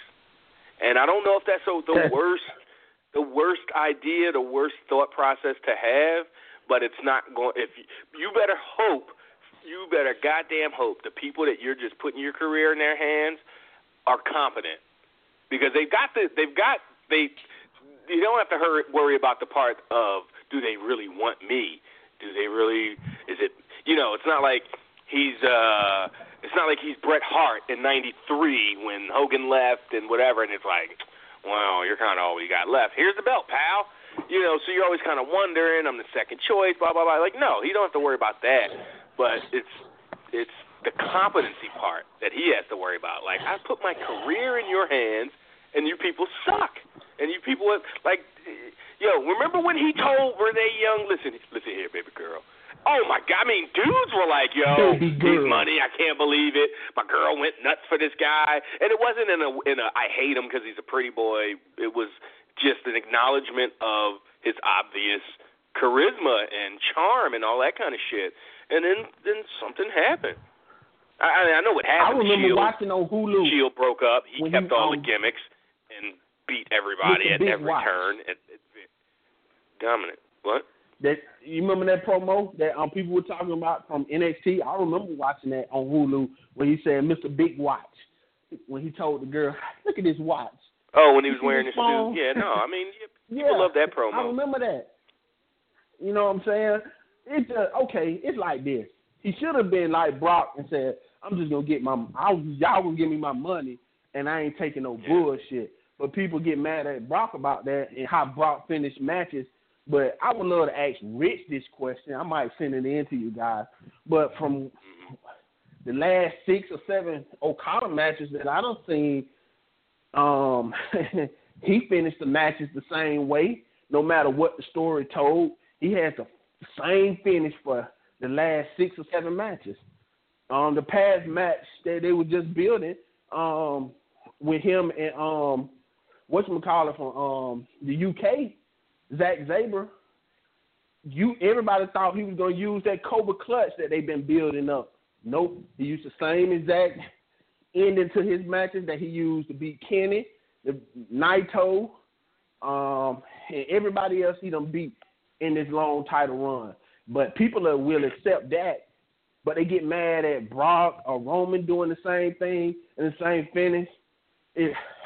That's when I start to think it's not the guys, it's the people who pushing the guys that y'all really don't like and stuff like that. It's got to be Vince. Because you accept that from New Japan. You accept the stuff from the Indies. They love Kenny Omega wrestling a female, a little girl. I mean, I don't think I have to go back 25 years, but how many Hogan matches ended with the Hulk up and the leg drop? Like, come on. Like, that's wrestling. Like, that's a part of the excitement. And if you want to deviate every now and then to keep things fresh, totally. But Austin finished his matches with a stunner. End the fucking story. Goldberg spear and a jackhammer. Like, who? It's until you don't like a person, that's when, it's the same thing. Like, no kidding, dickhead. Sitcoms have the same formula. 1-hour dramas have the same formula. It's like not children's books have pretty much the same formula. Like, it's not it's when you don't like someone, all of a sudden then you get to nitpick things that are okay in other circumstances. But all right, on that note, I gotta end it because Rich is waiting for me on VIP, we're 40 minutes past the end of the whatever. Yeah, no problem, Trav. My sorry for keeping me on so long, man. Yeah, I send that email in though because that's an interesting question I want to ask Rich. All right. Talk to you next time, Darrell. And live listeners, or I should say free listeners, this is where I depart you folks. But you VIP folks, click over to the next link. It should be one for the VIP. Rich and I will be by for another hour or so of wrestling talk and some WrestleMania highlights. We'll get Rich's live in-house thoughts for Mania, TakeOver, Joey Janela, Bloodsport. He was like at every goddamn event. It just was kind of disgusting. So we'll talk to Rich. And, so thanks to Cam. Thanks to all the emailers. Thanks to all the callers. Loved y'all energy. Keep it up for next week when we'll be back. So get it y'all then.